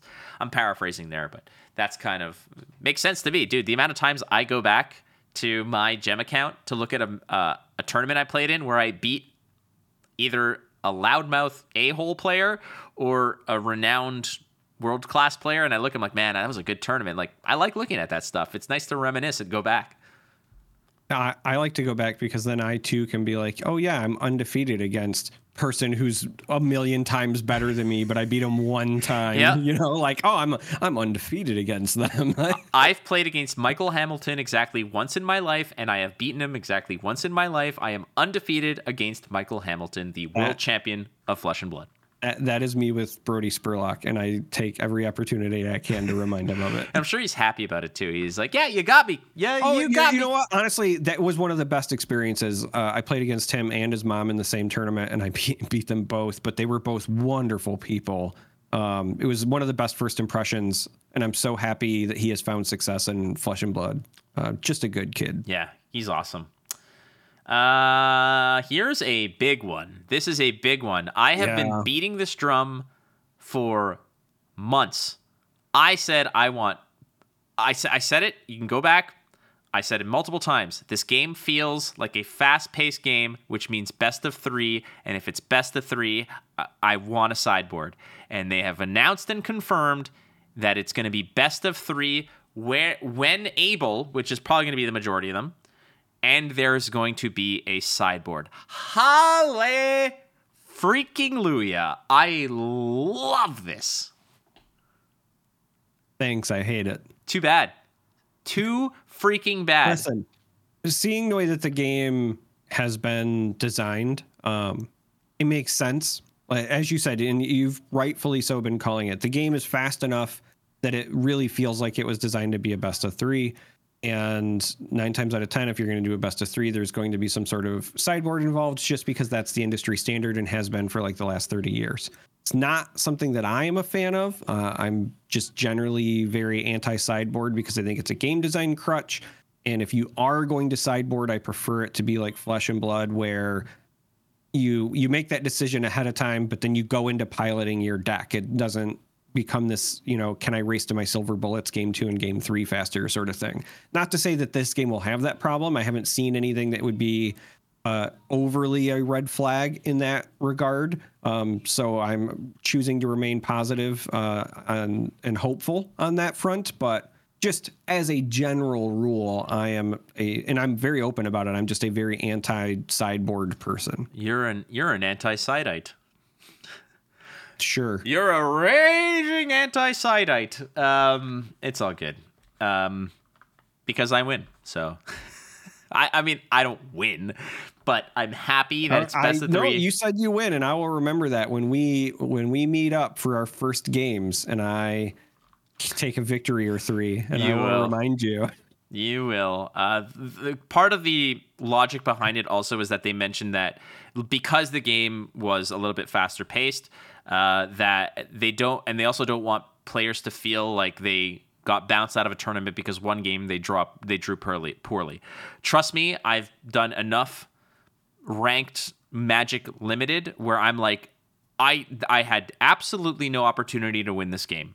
I kept a 3-land hand and I drew no lands for 10 turns, and I did what I could. This game was never within my reach, and it's just the way to go. Now, the other thing about this is that they also mentioned how long our round's going to be. They're still working on that, which is kind of a scary situation, because to me that means that the average game time is like 17 to 20 minutes, which means if you want an hour-long round, which is the magic number technically is like 50 minutes. Plus the 5-minute overrun time, plus the 5 minutes for pairings and getting to sit at your table. If it's like a 17 to 20 minute game, there's not much leeway, which means that if you have to push a round to being like an hour 10, that throws a lot of things off. But beyond that, what that does also is it introduces another skill to a player, which is know when to fold a mace. This is one of the major tips that I got, because this weekend I'm playing in my first ever Pokemon tournament, and one of the tips I got from multiple sources, that were completely separate from one another, they all said, be mindful of the clock, scoop if you have less than 25% chance of winning a game, because you will, if you play it out, you're burning the clock, and you might not have a chance to win the next match. And if it goes, loss, draw, whatever, you're out. So this might be the same scenario where it's like, oh crap, I won game 1, but game 2 is falling way behind. We only have 20 minutes left. I'm just going to scoop. Like, I think that's going to be important. One of the interesting bits about just the design of this game is that it does require you to deploy your leader and your base.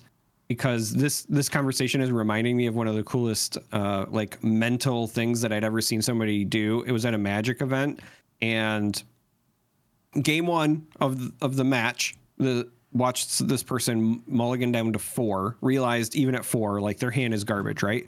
So they mulliganed all the way to 0 on purpose on game one, and then made their opponent still go through their turns where they were playing stuff out while they draw turn pass until they got 6 or 7 turns in and they had a relatively like good idea of what their deck was. And then they're like, all right, I can see, let's go to game 2. And so they got to sideboard and their opponent was blind. Had no idea what they were running. I was like, oh man, that is like, if you've already mulliganed and you have no shot game 1, that is like such a heads up move. And big time. It's a little a bit of a shame that you can't see like that, 200 IQ play here, because you're going to have to put your base down in your leader. But knowing when to concede is absolutely a skill, 100%. I've heard, I think from Tannen and Brian Basoko were telling me about how they would play in tournaments where I think it was either Brian or Tannen, where like turn 1 Thoughtseize and their hand was garbage, like on round, like game 1 of a, and he's like, in response, I concede. I don't want to give you any information because I'm probably not winning this matchup anyways. So, yep. And I'm going in knowing that you're this deck and you don't know. So that's an advantage to me. You're absolutely correct. You're totally spot on correct about this. So, yeah, man, knowing when to fold them is a very important skill set in many card games. Next order of business, I think that this is very significant. Yeah, it is. But so here's the interesting bit. It's significant, and yet it's not, and yet it is. There's so much context and complexity to just saying that they've announced there's a standard rotation, right? Not that much of a shock if you've played card games. A lot of card games have some sort of standard rotation. It's a way to keep the pool fresh, make new players potentially have an easy way to access the game and not feel like they have to get stuff from sets that are out of print or, are 5 or 10 years old or whatever. So standard rotation, nothing new, but it's very rare that a game announces there's going to be one before the game is even out. And so while they're not announcing anything groundbreaking, just them saying it is itself groundbreaking, because most games say, I don't know, we'll see how it goes. We're not that worried about it. And now if you're wondering why it matters, you're saying, okay, well, like I could see why some games will say, hey, we just want to make it through the first year or two. Who cares? This tells me that they've put enough forethought into the longevity of the game, between some of the other stuff we've already seen in terms of planning anyway. But this is just another thing. If I'm drawing up a checklist of all the reasons that I think that Fantasy Flight Games is taking this game more seriously than they have other games of theirs in the past, this would be another thing on my checklist. They have already thought about it, addressed it, planned for it. That, to me, that's a good thing. That's a good sign. It's a very good sign. I have been involved with card games that, like Gwent, for example, that I have been the chief voice of implementing a standard rotation into that game for many years, because power creep was one of the biggest boons to that game. I love that game dearly, and it's one of those situations where I will admit when I'm wrong. 100%. It's nothing to do with pride, but that was one thing where I kept telling them that they are absolutely dead spot on wrong about not doing standard rotation for that game. And what's funny about that is that after the game announced that they were going into maintenance mode, that they were no longer producing content, they're like, well, maybe one of the ways that we can make it fresh is by implementing a rotation. I said, oh, like almost like a standard rotation. Imagine if we did that years ago. That's a whole other story. Long story short, for those who are doubters of what standard rotation does, it is addition by subtraction. And for those who are like, well, now I have cards that can't be played. Wrong, because they implement other formats that have those cards legal. Or they do reprints where the cards that you've had previously might be back to being relevant. These things happen. Trust me, if your concern about FFG and Star Wars Unlimited is that you're worried about FFG dropping the game or not having a long-term plan, like Charmer said, if they're talking standard rotation, that is a foundational rock of long-term success. That's what you have to have. Every successful blockbuster card game has a standard rotation. Magic, Pokemon, Yu-Gi-Oh, freaking Hearthstone, they all have standard rotations because it's necessary. So, and if you don't have a standard rotation, you have a system that mimics it so that the same basic like functionality of a rotation occurs. Now, I'm mentioning that because you might be, somebody who follows Flake for Flesh and Blood, for example, and you're saying, well, Flesh and Blood is an eternal format, and you're technically right. But the Living Legend system is essentially a standard rotation, as we are in the process of seeing Tales of Aria be completely rotated out, essentially, because of that system. Dude, that set still my favorite set, but now you know why, man. Like that set came in swinging, dude. That thing threw hands, dude. Yeah. But you're right, and like the other thing about it is like there is like an eternal format in that game. It's called the Living Legend format, where every hero, every card, everything ever printed is legal. So go have at it, and they're supporting it with major tournaments surrounding it. So again, if you're looking at standard rotation from a lens of negativity, that it's a bad thing, I'm going to contest that maybe you haven't been exposed to standard rotation and what it weeds out and what it opens up. Because in other card games like Gwent, the amount of conversations I've had with their developers of like, well, we wanted to develop cards XYZ, but we couldn't because card A, B, and C exist. But if they weren't there, then we can do some crazy stuff. But the fact that card A interacts with card Y, it breaks the game, so we can't do it. But if you have a rotation, suddenly that card A being out of the pool opens up the design space for cards XYZ. And that's addition by subtraction in that regard. Yeah, man. And I think the last little bit here is the fact that, yes, they're going to have a banned list. Nobody, I think, is as aggressive with bans and suspensions like Flesh and Blood is, in my opinion. But that's because they don't have a standard rotation. So they kind of have to keep things in check. But my suspicion, and Josh Massey mentioned that the design team, the testing team are like second to none at FFG. I'm not going to even say that they're nothing but amazing. Every card game is going to say that they have the best testing team in the world. But what he did say that I truly believe that makes sense is he's like, no matter who they have in the testing room, it pales in comparison to the whole freaking world playing the game. And we've seen this because there have been cards in all the card games we've ever played where we always say, how did this get past testing? Well, the fact is that if you've got 8 testers playing 40 hours a week, that amount of man hours is not the same amount of hours as you get in one tournament, in one calling. So that's kind of how it goes. So against the sea of humanity that are going to be playing the game, somebody's going to figure something out. There's a lot of smart minds out there who are not on the testing team who are looking to make waves.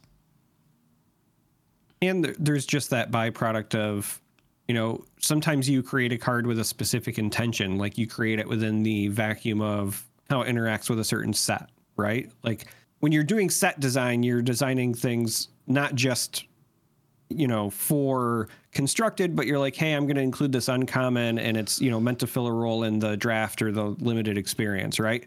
Then, 6 months down the road, the next set releases and that card is interacting in a way that you weren't expecting because when you designed it originally, you had it in mind for one role, you tested it for that role, and then during, design and testing, whatever, for the next set, it was just overlooked, right? Because the more cards you release, the greater your number of variables becomes, and that means all of your interactions, permutations, etc., essentially grows exponentially every time you make a new set. So it's another reason why the standard rotation is so important, because it limits the pool that you have to focus on.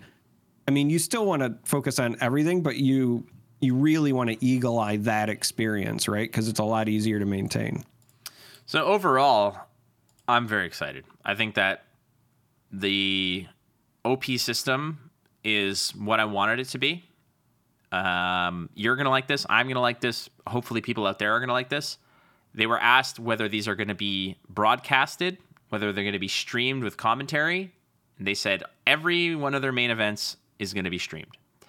That's awesome. And again, obviously there's bias here because this is what we do for a profession, but it's an extra layer of legitimacy for a game, and it's an extra layer of marketing for a game. When you broadcast a game, you lift up so many different elements of the game. You lift up the players who are playing it. You lift up it's an exhibition of like what the game can be at its highest level, to see the interactions, the intricacy, and the complexity of the game.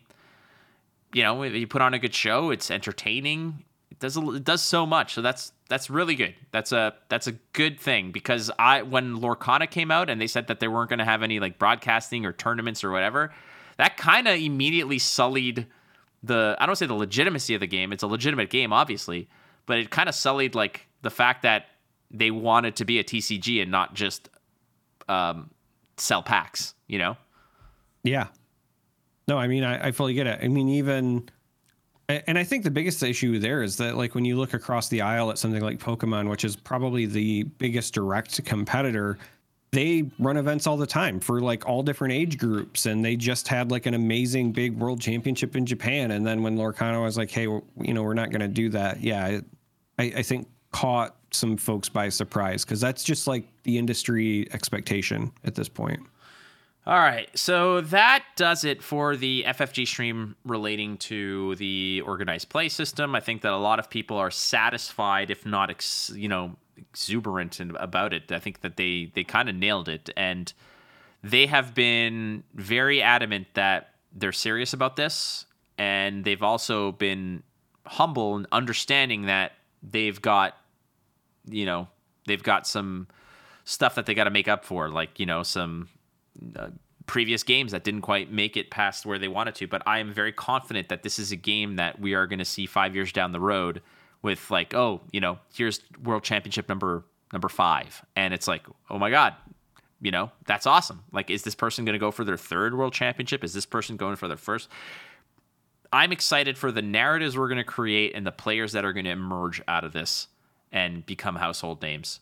These types of systems, Charmer, I mean, you got to agree that this is what essentially shapes communities and shapes the culture, the narrative surrounding games. If it wasn't for Flesh and Blood OP, for Magic OP, there's a lot of names, a lot of content creators, there's a lot of dialogue and narrative that we would be missing that robs the game of heart and soul. So I'm super excited about this.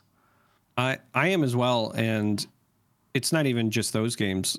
It's literally every game that I've ever covered. There's always this narrative that it creates a narrative of like, hey, these are the players that are doing well, but there's also like other narratives, just like there is in traditional sports, right? There's a storytelling to it, because sometimes you have these people that, they show up and, they're always the runner up. And so when they finally win their big event, right? Like it's the underdog story, or it's like, hey, they finally got there. It's just fun. And it's difficult to explain how that feels if you're not somebody who's involved in that, unless you're there and you experience it. And that's why I say it's very much like a sporting event, and I'm looking forward to it for this game for sure. Well, how about this, Charmer? Let's say we're coming up on the Galactic Championship. You've got your ticket booked. You're on your way there. Okay. But I forgot, and I booked with Air Canada. I was on the phone with him today, actually. Very nice person, though, that I spoke to. It's all good. Don't you worry about it. Essentially, it's not an important story. But yeah, you know what? Sure. And then you get a text message for the 900th time that day that your gates changed and you're delayed. You're not me, so you'll get there on time. But if you were me, what would you say? I have a very bad feeling about this. I got a bad feeling about this.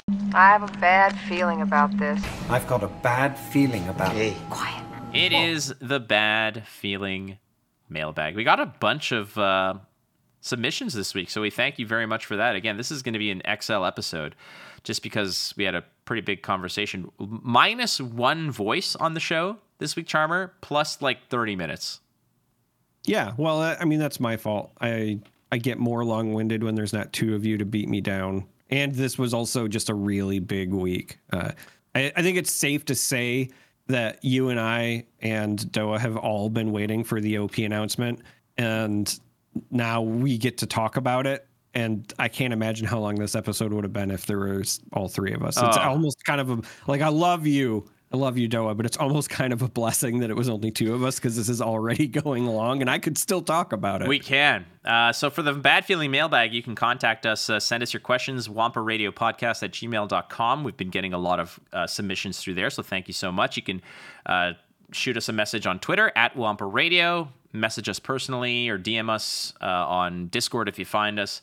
We're very receptive. The first question is from Alessandro Sutton, saying, "Hey guys, I'm thoroughly enjoying the gameplay mechanics of Star Wars Unlimited so far, but one aspect has me concerned. Leaders are hugely influential, providing pivotal tempo swings and recurring value. This is great thematically, but my concern is that because each leader deploys on the same turn every game, it might cause game plans to be very consistent, and therefore games feel very samey. I'd like to hear your thoughts about this, and would also like to know if Charmer misses Tessel." Thank you, from Alessandro. Okay, so this is actually Al. This is, you can call me Al, from the Tessel days. Oh, this is a homie. Yeah. Oh, well, hit it up, buddy. If this is homie Al, then yeah, this is homie Al. First, yes. Of course, I miss the Elder Scrolls Legends. It was a fantastic community, and I sincerely hope that so many of the people that played that game will pick this up and start playing it, because I would love, one, the excuse to see a bunch of them again, but also I would love to see what some of the best players in that game could do with a game like this, because they are still different, but they're very similar. So I would love to be able to, at an event, call games for Karakhan Jewel or Thuldir or Witta or Jason. Again, Jason, I ran into him at Gen Con. I've mentioned it before on this podcast. He's somebody who he was a competitive player in Tessel, did very well in the first Master Series, and then went on to become a game designer for that game, and now he still designs games. So he's tried the game out at my recommendation, said he loved it. I really hope he plays and I get a chance to call him playing the game again, because I miss all of my Tessel crowd. I'm even trying to sell Silverfuse on it, and she likes digital games, not physical, but I'm like, hey, you got to do this. So that's the answer to that portion. But I will say, regarding the gameplay mechanics, I don't feel like it'll be too samey, because even though they are likely deploying on the same turn, one, there's no guarantee you'll always want to do that, because the game state might be different. What I mean by that is that if you have an early to deploy leader, somebody who costs 3, 4, 5, if your opponent has a fast start, you might not want to deploy him right away if it means that you're just going to turn around and lose your unit because they have a strong presence in, say, the ground arena. Whereas if they have a slower start or they don't have as good of a hand, then perhaps you do deploy it on curve as opposed to waiting for an opportune moment. I also think that there are going to be some decks that want to deploy their leader on curve every time. I'm looking at the Han Solo leader, right? You're looking at his ramping up means that you can pretty consistently have a big tempo swing turn, and you'll want to do that and maximize that as much as possible pretty much every game. But then when you look at like Darth Vader from the starter decks, or even still, I'm looking at like Grand Inquisitor, things like that. You might not be deploying them on curve every time, because sometimes you might value their activation over the actual unit. Darth Vader, if you're in a matchup where your opponent has a bunch of shields, being able to ping off any shield without having to worry about getting a unit into trouble or whatever might just be better in that game state, right? The Inquisitor also feels very much like an aggressive leader, but has a relatively high cost. And I could see you build decks where you never even get to the resources to deploy them, or if you do, it's very rare. I think that there's just a lot of unknowns yet. And then worst case scenario, so here's my last thought. Worst case scenario, yeah, the leader deploys on the same turn every time, but we still have 50 other cards in the deck. Like, I'm not worried about it being too samey. I think it'll be fine. I agree. I mean, there's always the attractive element of playing your leader on curve in order to just maintain, but at the same time, like you said, Sharper, like if you're throwing him into a shark pit, like it's not always the best option here. The sameness of this, I think, is I don't think it's that dangerous because, like you mentioned, you don't see your whole deck. So like the cards you draw, the games are going to feel different. It's not like Gwent where your opening hand, you're looking at like 35 to 40% of your deck in your opening hand. So, and then as you're drawing cards and doing stuff, things do kind of feel samey in that regard. But I don't worry about this at all. This never even crossed my mind. Well, and I was just about to say, I think one of the reasons that you and I are probably more comfortable is because we do have a lot of experience playing Flesh and Blood. And so if you're somebody who's never played that game, you might not realize that with that game, you start with your hero. So that's always the same when you pick that as your hero, very similar to this, but also your equipment. And your equipment suite very rarely changes. And that can be anywhere between, 5 to 6 other pieces on the board every game at the start of the game, right? Like you start with a bunch of stuff already in play, and that never really feels like super samey. Like there are definitely matchups that feel the same, like in how you navigate them, but every turn still feels impactful and every experience still feels unique. So I think this game will do it fine. You want to talk about sameness? Play against a Viserai that goes Mavrian Skies, Shrill of the Skullform, Rosetta Thorn. Mavrian Skies, Shrill of the Skullform. Oh, I'm sorry. Did you... you and I pronounced that differently. I pronounced that Starvo, Reveal Voltron, Dominate for 9, Swing Hammer. Yeah, which is clearly superior. Yeah. Which is clear. Because in that one, you need 3 cards in your hand. But for the other one, you only need 2. That's why Starvo was a bigger skill hero than anything else. But yeah, I don't worry about it, in all honesty, Alessandro. So, but thank you for the submission. Big time. Next up, friend of the show, Kenny White sent us a message. Yeah, Kenny says, "Hey guys, looking forward to every Saturday. You guys have been crushing the content." Well, thank you. Thank you so much. I'm also a day one Star Wars CCG player, so definitely hitting my nostalgia with all the references. My question is, how do you feel about the marketing for this game? I feel like we are only a few months away from release, and the only big website I've seen an article on is the one a few weeks ago from IGN. I've asked a couple of pretty big card gamers about SWU on their streams. I'm talking pros, Hall of Famers, and neither of them had heard about SWU yet. Hopefully I put it on their radar, but I'm personally a little worried. Thanks again, Kenny. So Kenny submits a lot of questions to the show. I actually sent Kenny a surprise. I sent him one of our sealed packs of... I sent him a sealed pack of cards because Kenny does some nice things. So I sent him one of those as a thank you. But Kenny, it is definitely a concern because... it's a concern and it's not. And the reason why I think it's not a concern is because I don't think it needs that kind of massive attention. I don't think the game is going to need the attention of the big streamers, the big players, the whatever. First of all, Kenny, we're pretty big streamers here, and we've heard of the game. No, I know, I'm being an asshole. I just like, Kenny's like, hey, I spoke to some important people. They heard of the game. What are you freaking ants doing about it? And it's like, we know that's not the intent, Kenny. We definitely know. The thing about it is also when you're a major streamer in a certain pool of cards, you are constantly being inundated and bombarded with stuff relating to the card game that you are very intimately associated with that oftentimes you do not hear about other card games, or you do not, what are you looking at?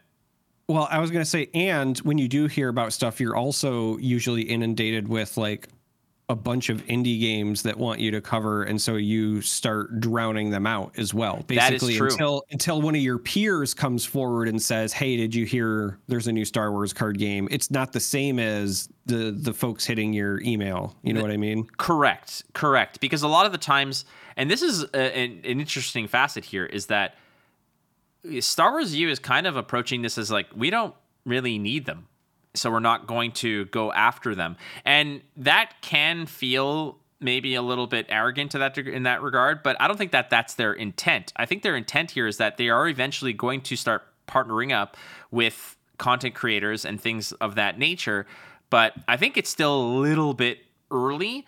The pre-orders have started, and that's now, I think, when things can start to get a little bit more ramped up. But everything leading up until like this week, I think, was all kosher because they didn't really have much to even entice people with. It's like, well, we can't tell you about the OP system. We can't tell you about the prize pool. We don't have a calendar. So they can't even approach them with anything.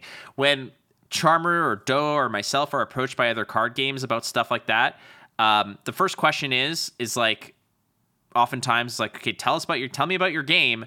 And if you mention the term NFT, I'm not interested. And if you want me to sell it, be a salesman for it, I'm not interested. If I'm working on commission, I'm not interested. Things like that. That's sort of the first barrier, which Charmer mentioned. So sometimes these things just get thrown by the wayside. The marketing aspect with the with like articles and stuff written about it, I will say this. I don't think it's a secret anymore, but I worked for LSS on contract for about 6 months. I was writing their press releases, and I was their media relations person, dealing with precisely what you're talking about, the IGNs, the Polygons, the whatever. I was connecting with these entities to entice them to give us a spotlight on stuff. And I will tell you this, it was not easy, even with a game like Flesh and Blood that had 2 years of competitive play and millions of dollars given away for prize money under their belt. They're like, well, we're not sure about it. So a game like FFG Star Wars Unlimited might still be something that they have a limited amount of stuff that they want to talk about because they know they're always going to hit it out of the park with Pokemon, with Magic, with other stuff. So they don't want to give up real estate on their website for less clicks. They don't want to pay a writer the same amount for an article if they're going to get 20% of the clicks for it. That's part of business.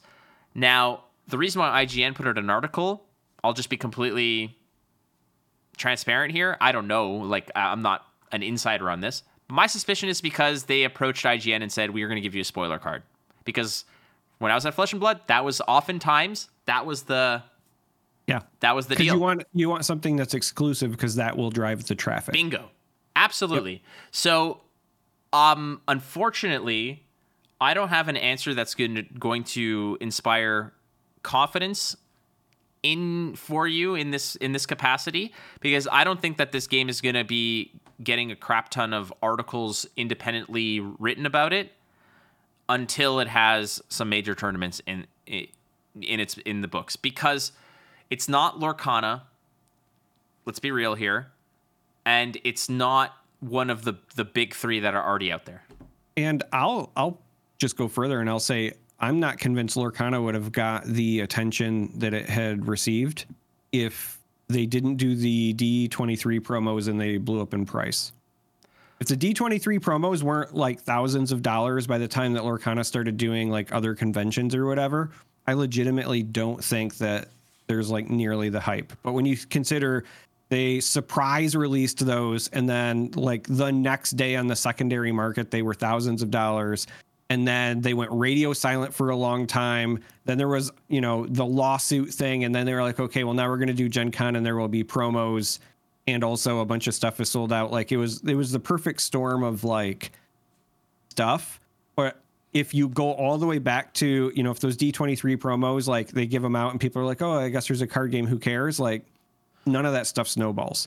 So when I look at this game, I will say, this is actually kind of an interesting question, because I would have said 4 days ago that I was very concerned, just because I have personally covered a lot of other card games in the past where I felt like the IP should be enough to carry them through the rough patches.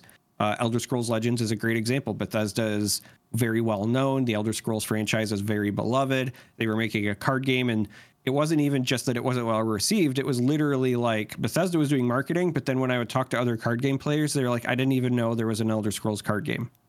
Same thing with the Artifact, right? Artifact, obviously, Valve behind it, Richard Garfield helping design the first set. Everyone's like, oh, it's going to be the next big thing. And then like it was not super well received. And I think part of that was because Valve is very anti-marketing for the most part. Like they'll do the kind of the bare minimum. That's just their company mantra. So I would have been very concerned because I don't think IP, even with something like Star Wars, is enough to carry a game on its own. Thankfully, FFG has been showing me that they have a plan for a lot of these things. But what changed for me this weekend and what has given me more hope is, and this is going to sound dumb, but it's the fact that they were at TwitchCon doing demos. I never would have even imagined a physical card game that wasn't Magic being at TwitchCon doing that. And the only reason that Magic does it is because they have MTG Arena, right? So like they actually have a reason to be at Twitch because they have that video game side. But the fact that they were like, hey, we know that card gamers show up to this, and we also know that there's just gamers in general. Let's go and do demos all weekend. Blew my mind. I legitimately would have been excited, and I would have went to TwitchCon if I would have known they were going to have a booth, right? I feel like that says to me that, yeah, maybe they haven't done the reaching out yet, but the fact that, A, they have Xander on staff, which is not something that they've had in the past for games, right? They have somebody meant to reach out to content creators. They went to TwitchCon. I think that what we should expect is more marketing around Christmas time and definitely into the new year, right? Right now, pre-orders are up, but the reality is that a lot of folks are focused on getting ready for the holidays, and the game still doesn't come out till March. So around Christmas time, when people have, maybe some Christmas gift money and they are looking to spend it, why not remind them, hey, this year is when we're kicking off this new Star Wars game, maybe put down a pre-order, right? And then that's when I think that we're really going to see the marketing ramp up personally. I agree with you there. I think that you're going to see the marketing ramp up in December, where the people who are going to get their Christmas money and move it into January and be like, do I want to spend it now, or do I want to slam down a pre-order? There is also, and again, it's going to sound kind of dumb because really it's the difference of, a handful of days, but there is something very different between being able to say releasing this year and releasing next year. Yes, you're right. So once we cross that threshold and they're like, hey, coming out this year, Star Wars Unlimited, that gets you immediately more hyped. Whereas even now, it's not that far away, but like if I say to people, hey, it comes out next year, we've less than 2 months left. Realistically, I mean, we're at the end of October, right? So we have like 2 months left in the calendar year or whatever. But I have people that just their eyes glaze over and they're off in La La Land. They're like, oh, next year. Like I can't even think about 2 days from now, mate. And you're telling me about a card game that comes out next year. I don't care. But the moment you cross January 1st and you can say, hey, coming out like just later this year, Star Wars Unlimited. It makes a difference. And so I really feel like that's when you're going to see more drive for this. Dude, like, I'm going to just be blunt here. It is just this, it's just words, but you're right, because, so my birthday is in January, but to me, it could be December 30th, and I'd be like, well, it's next year. It doesn't matter. And then as soon as I'm like, oh my God, we're almost there. Like it's just it's this mental thing this mental hurdle you clear. But yeah, Kenny, just to sort of put it all together, a lot of these articles are kind of, they're what's the word? Oh my God. What's the sign you put up when you don't want people to come to your house and no trespassing signs? Not trespassing. When you don't want them to sell. No soliciting? No soliciting, yes. A lot of these articles are kind of solicited by the companies. The companies like IGN, Polygon, etc., they are approached by the companies saying, hey, you probably want to talk to us about this. Because I've written dozens of press releases that go to these people and say, hey, you might want to write an article about this thing coming up. Here's all the information you would need. And that's kind of what lights the fires under these.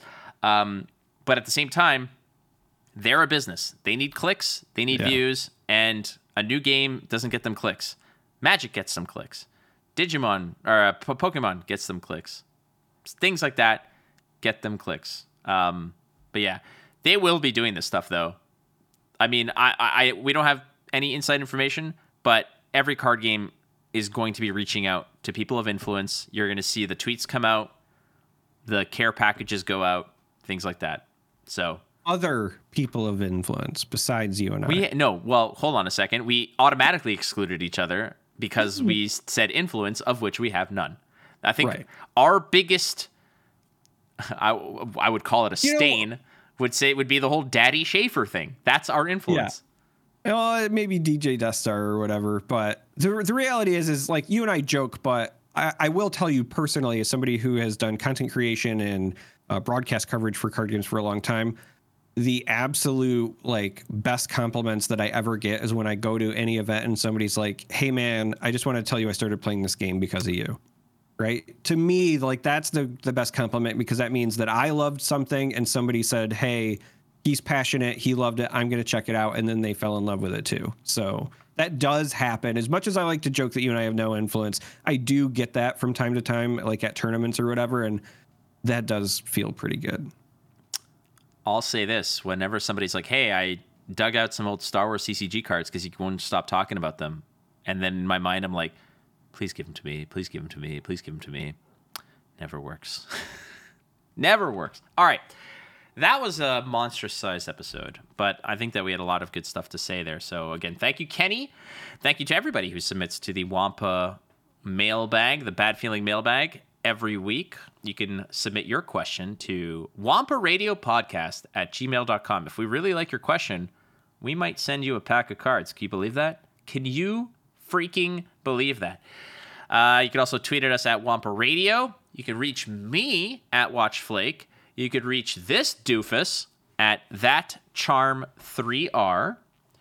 And this is another opportunity, I guess. We are so humbled by the positivity and the kind words and just the reach that we have with this community. It has been exceptional to see how we have been received, and it means a lot to us. We're going to parlay that and ask you if you could take those kind words, subscribe to the YouTube channel. It is criminally low for the amount of people who love us here, and we appreciate that. As well as on whatever platform you listen to us audio-wise, please leave us a 5-star review. I cannot stress this enough. For $0, that is what the algorithm eats. Okay, it's like, imagine going to the petting zoo and not having to buy the pellets because it just eats 5-star reviews. So you can go up to that chicken coop or that goat pen or whatever it is. We are definitely goats. That's why I started laughing. I was like, you and I we're Billy Goats in this analogy, 100%. We'll eat the tin cans, but feed the good animals the 5-star reviews. Nonetheless, it would really help us out. And you have done so. Many of you have, and it really means a lot to us. If you got to take a minute to show appreciation, that's the way to do it. Charmer, are you locked? Are you loaded? As the Jats music plays, hit us with the out. May the force be with you.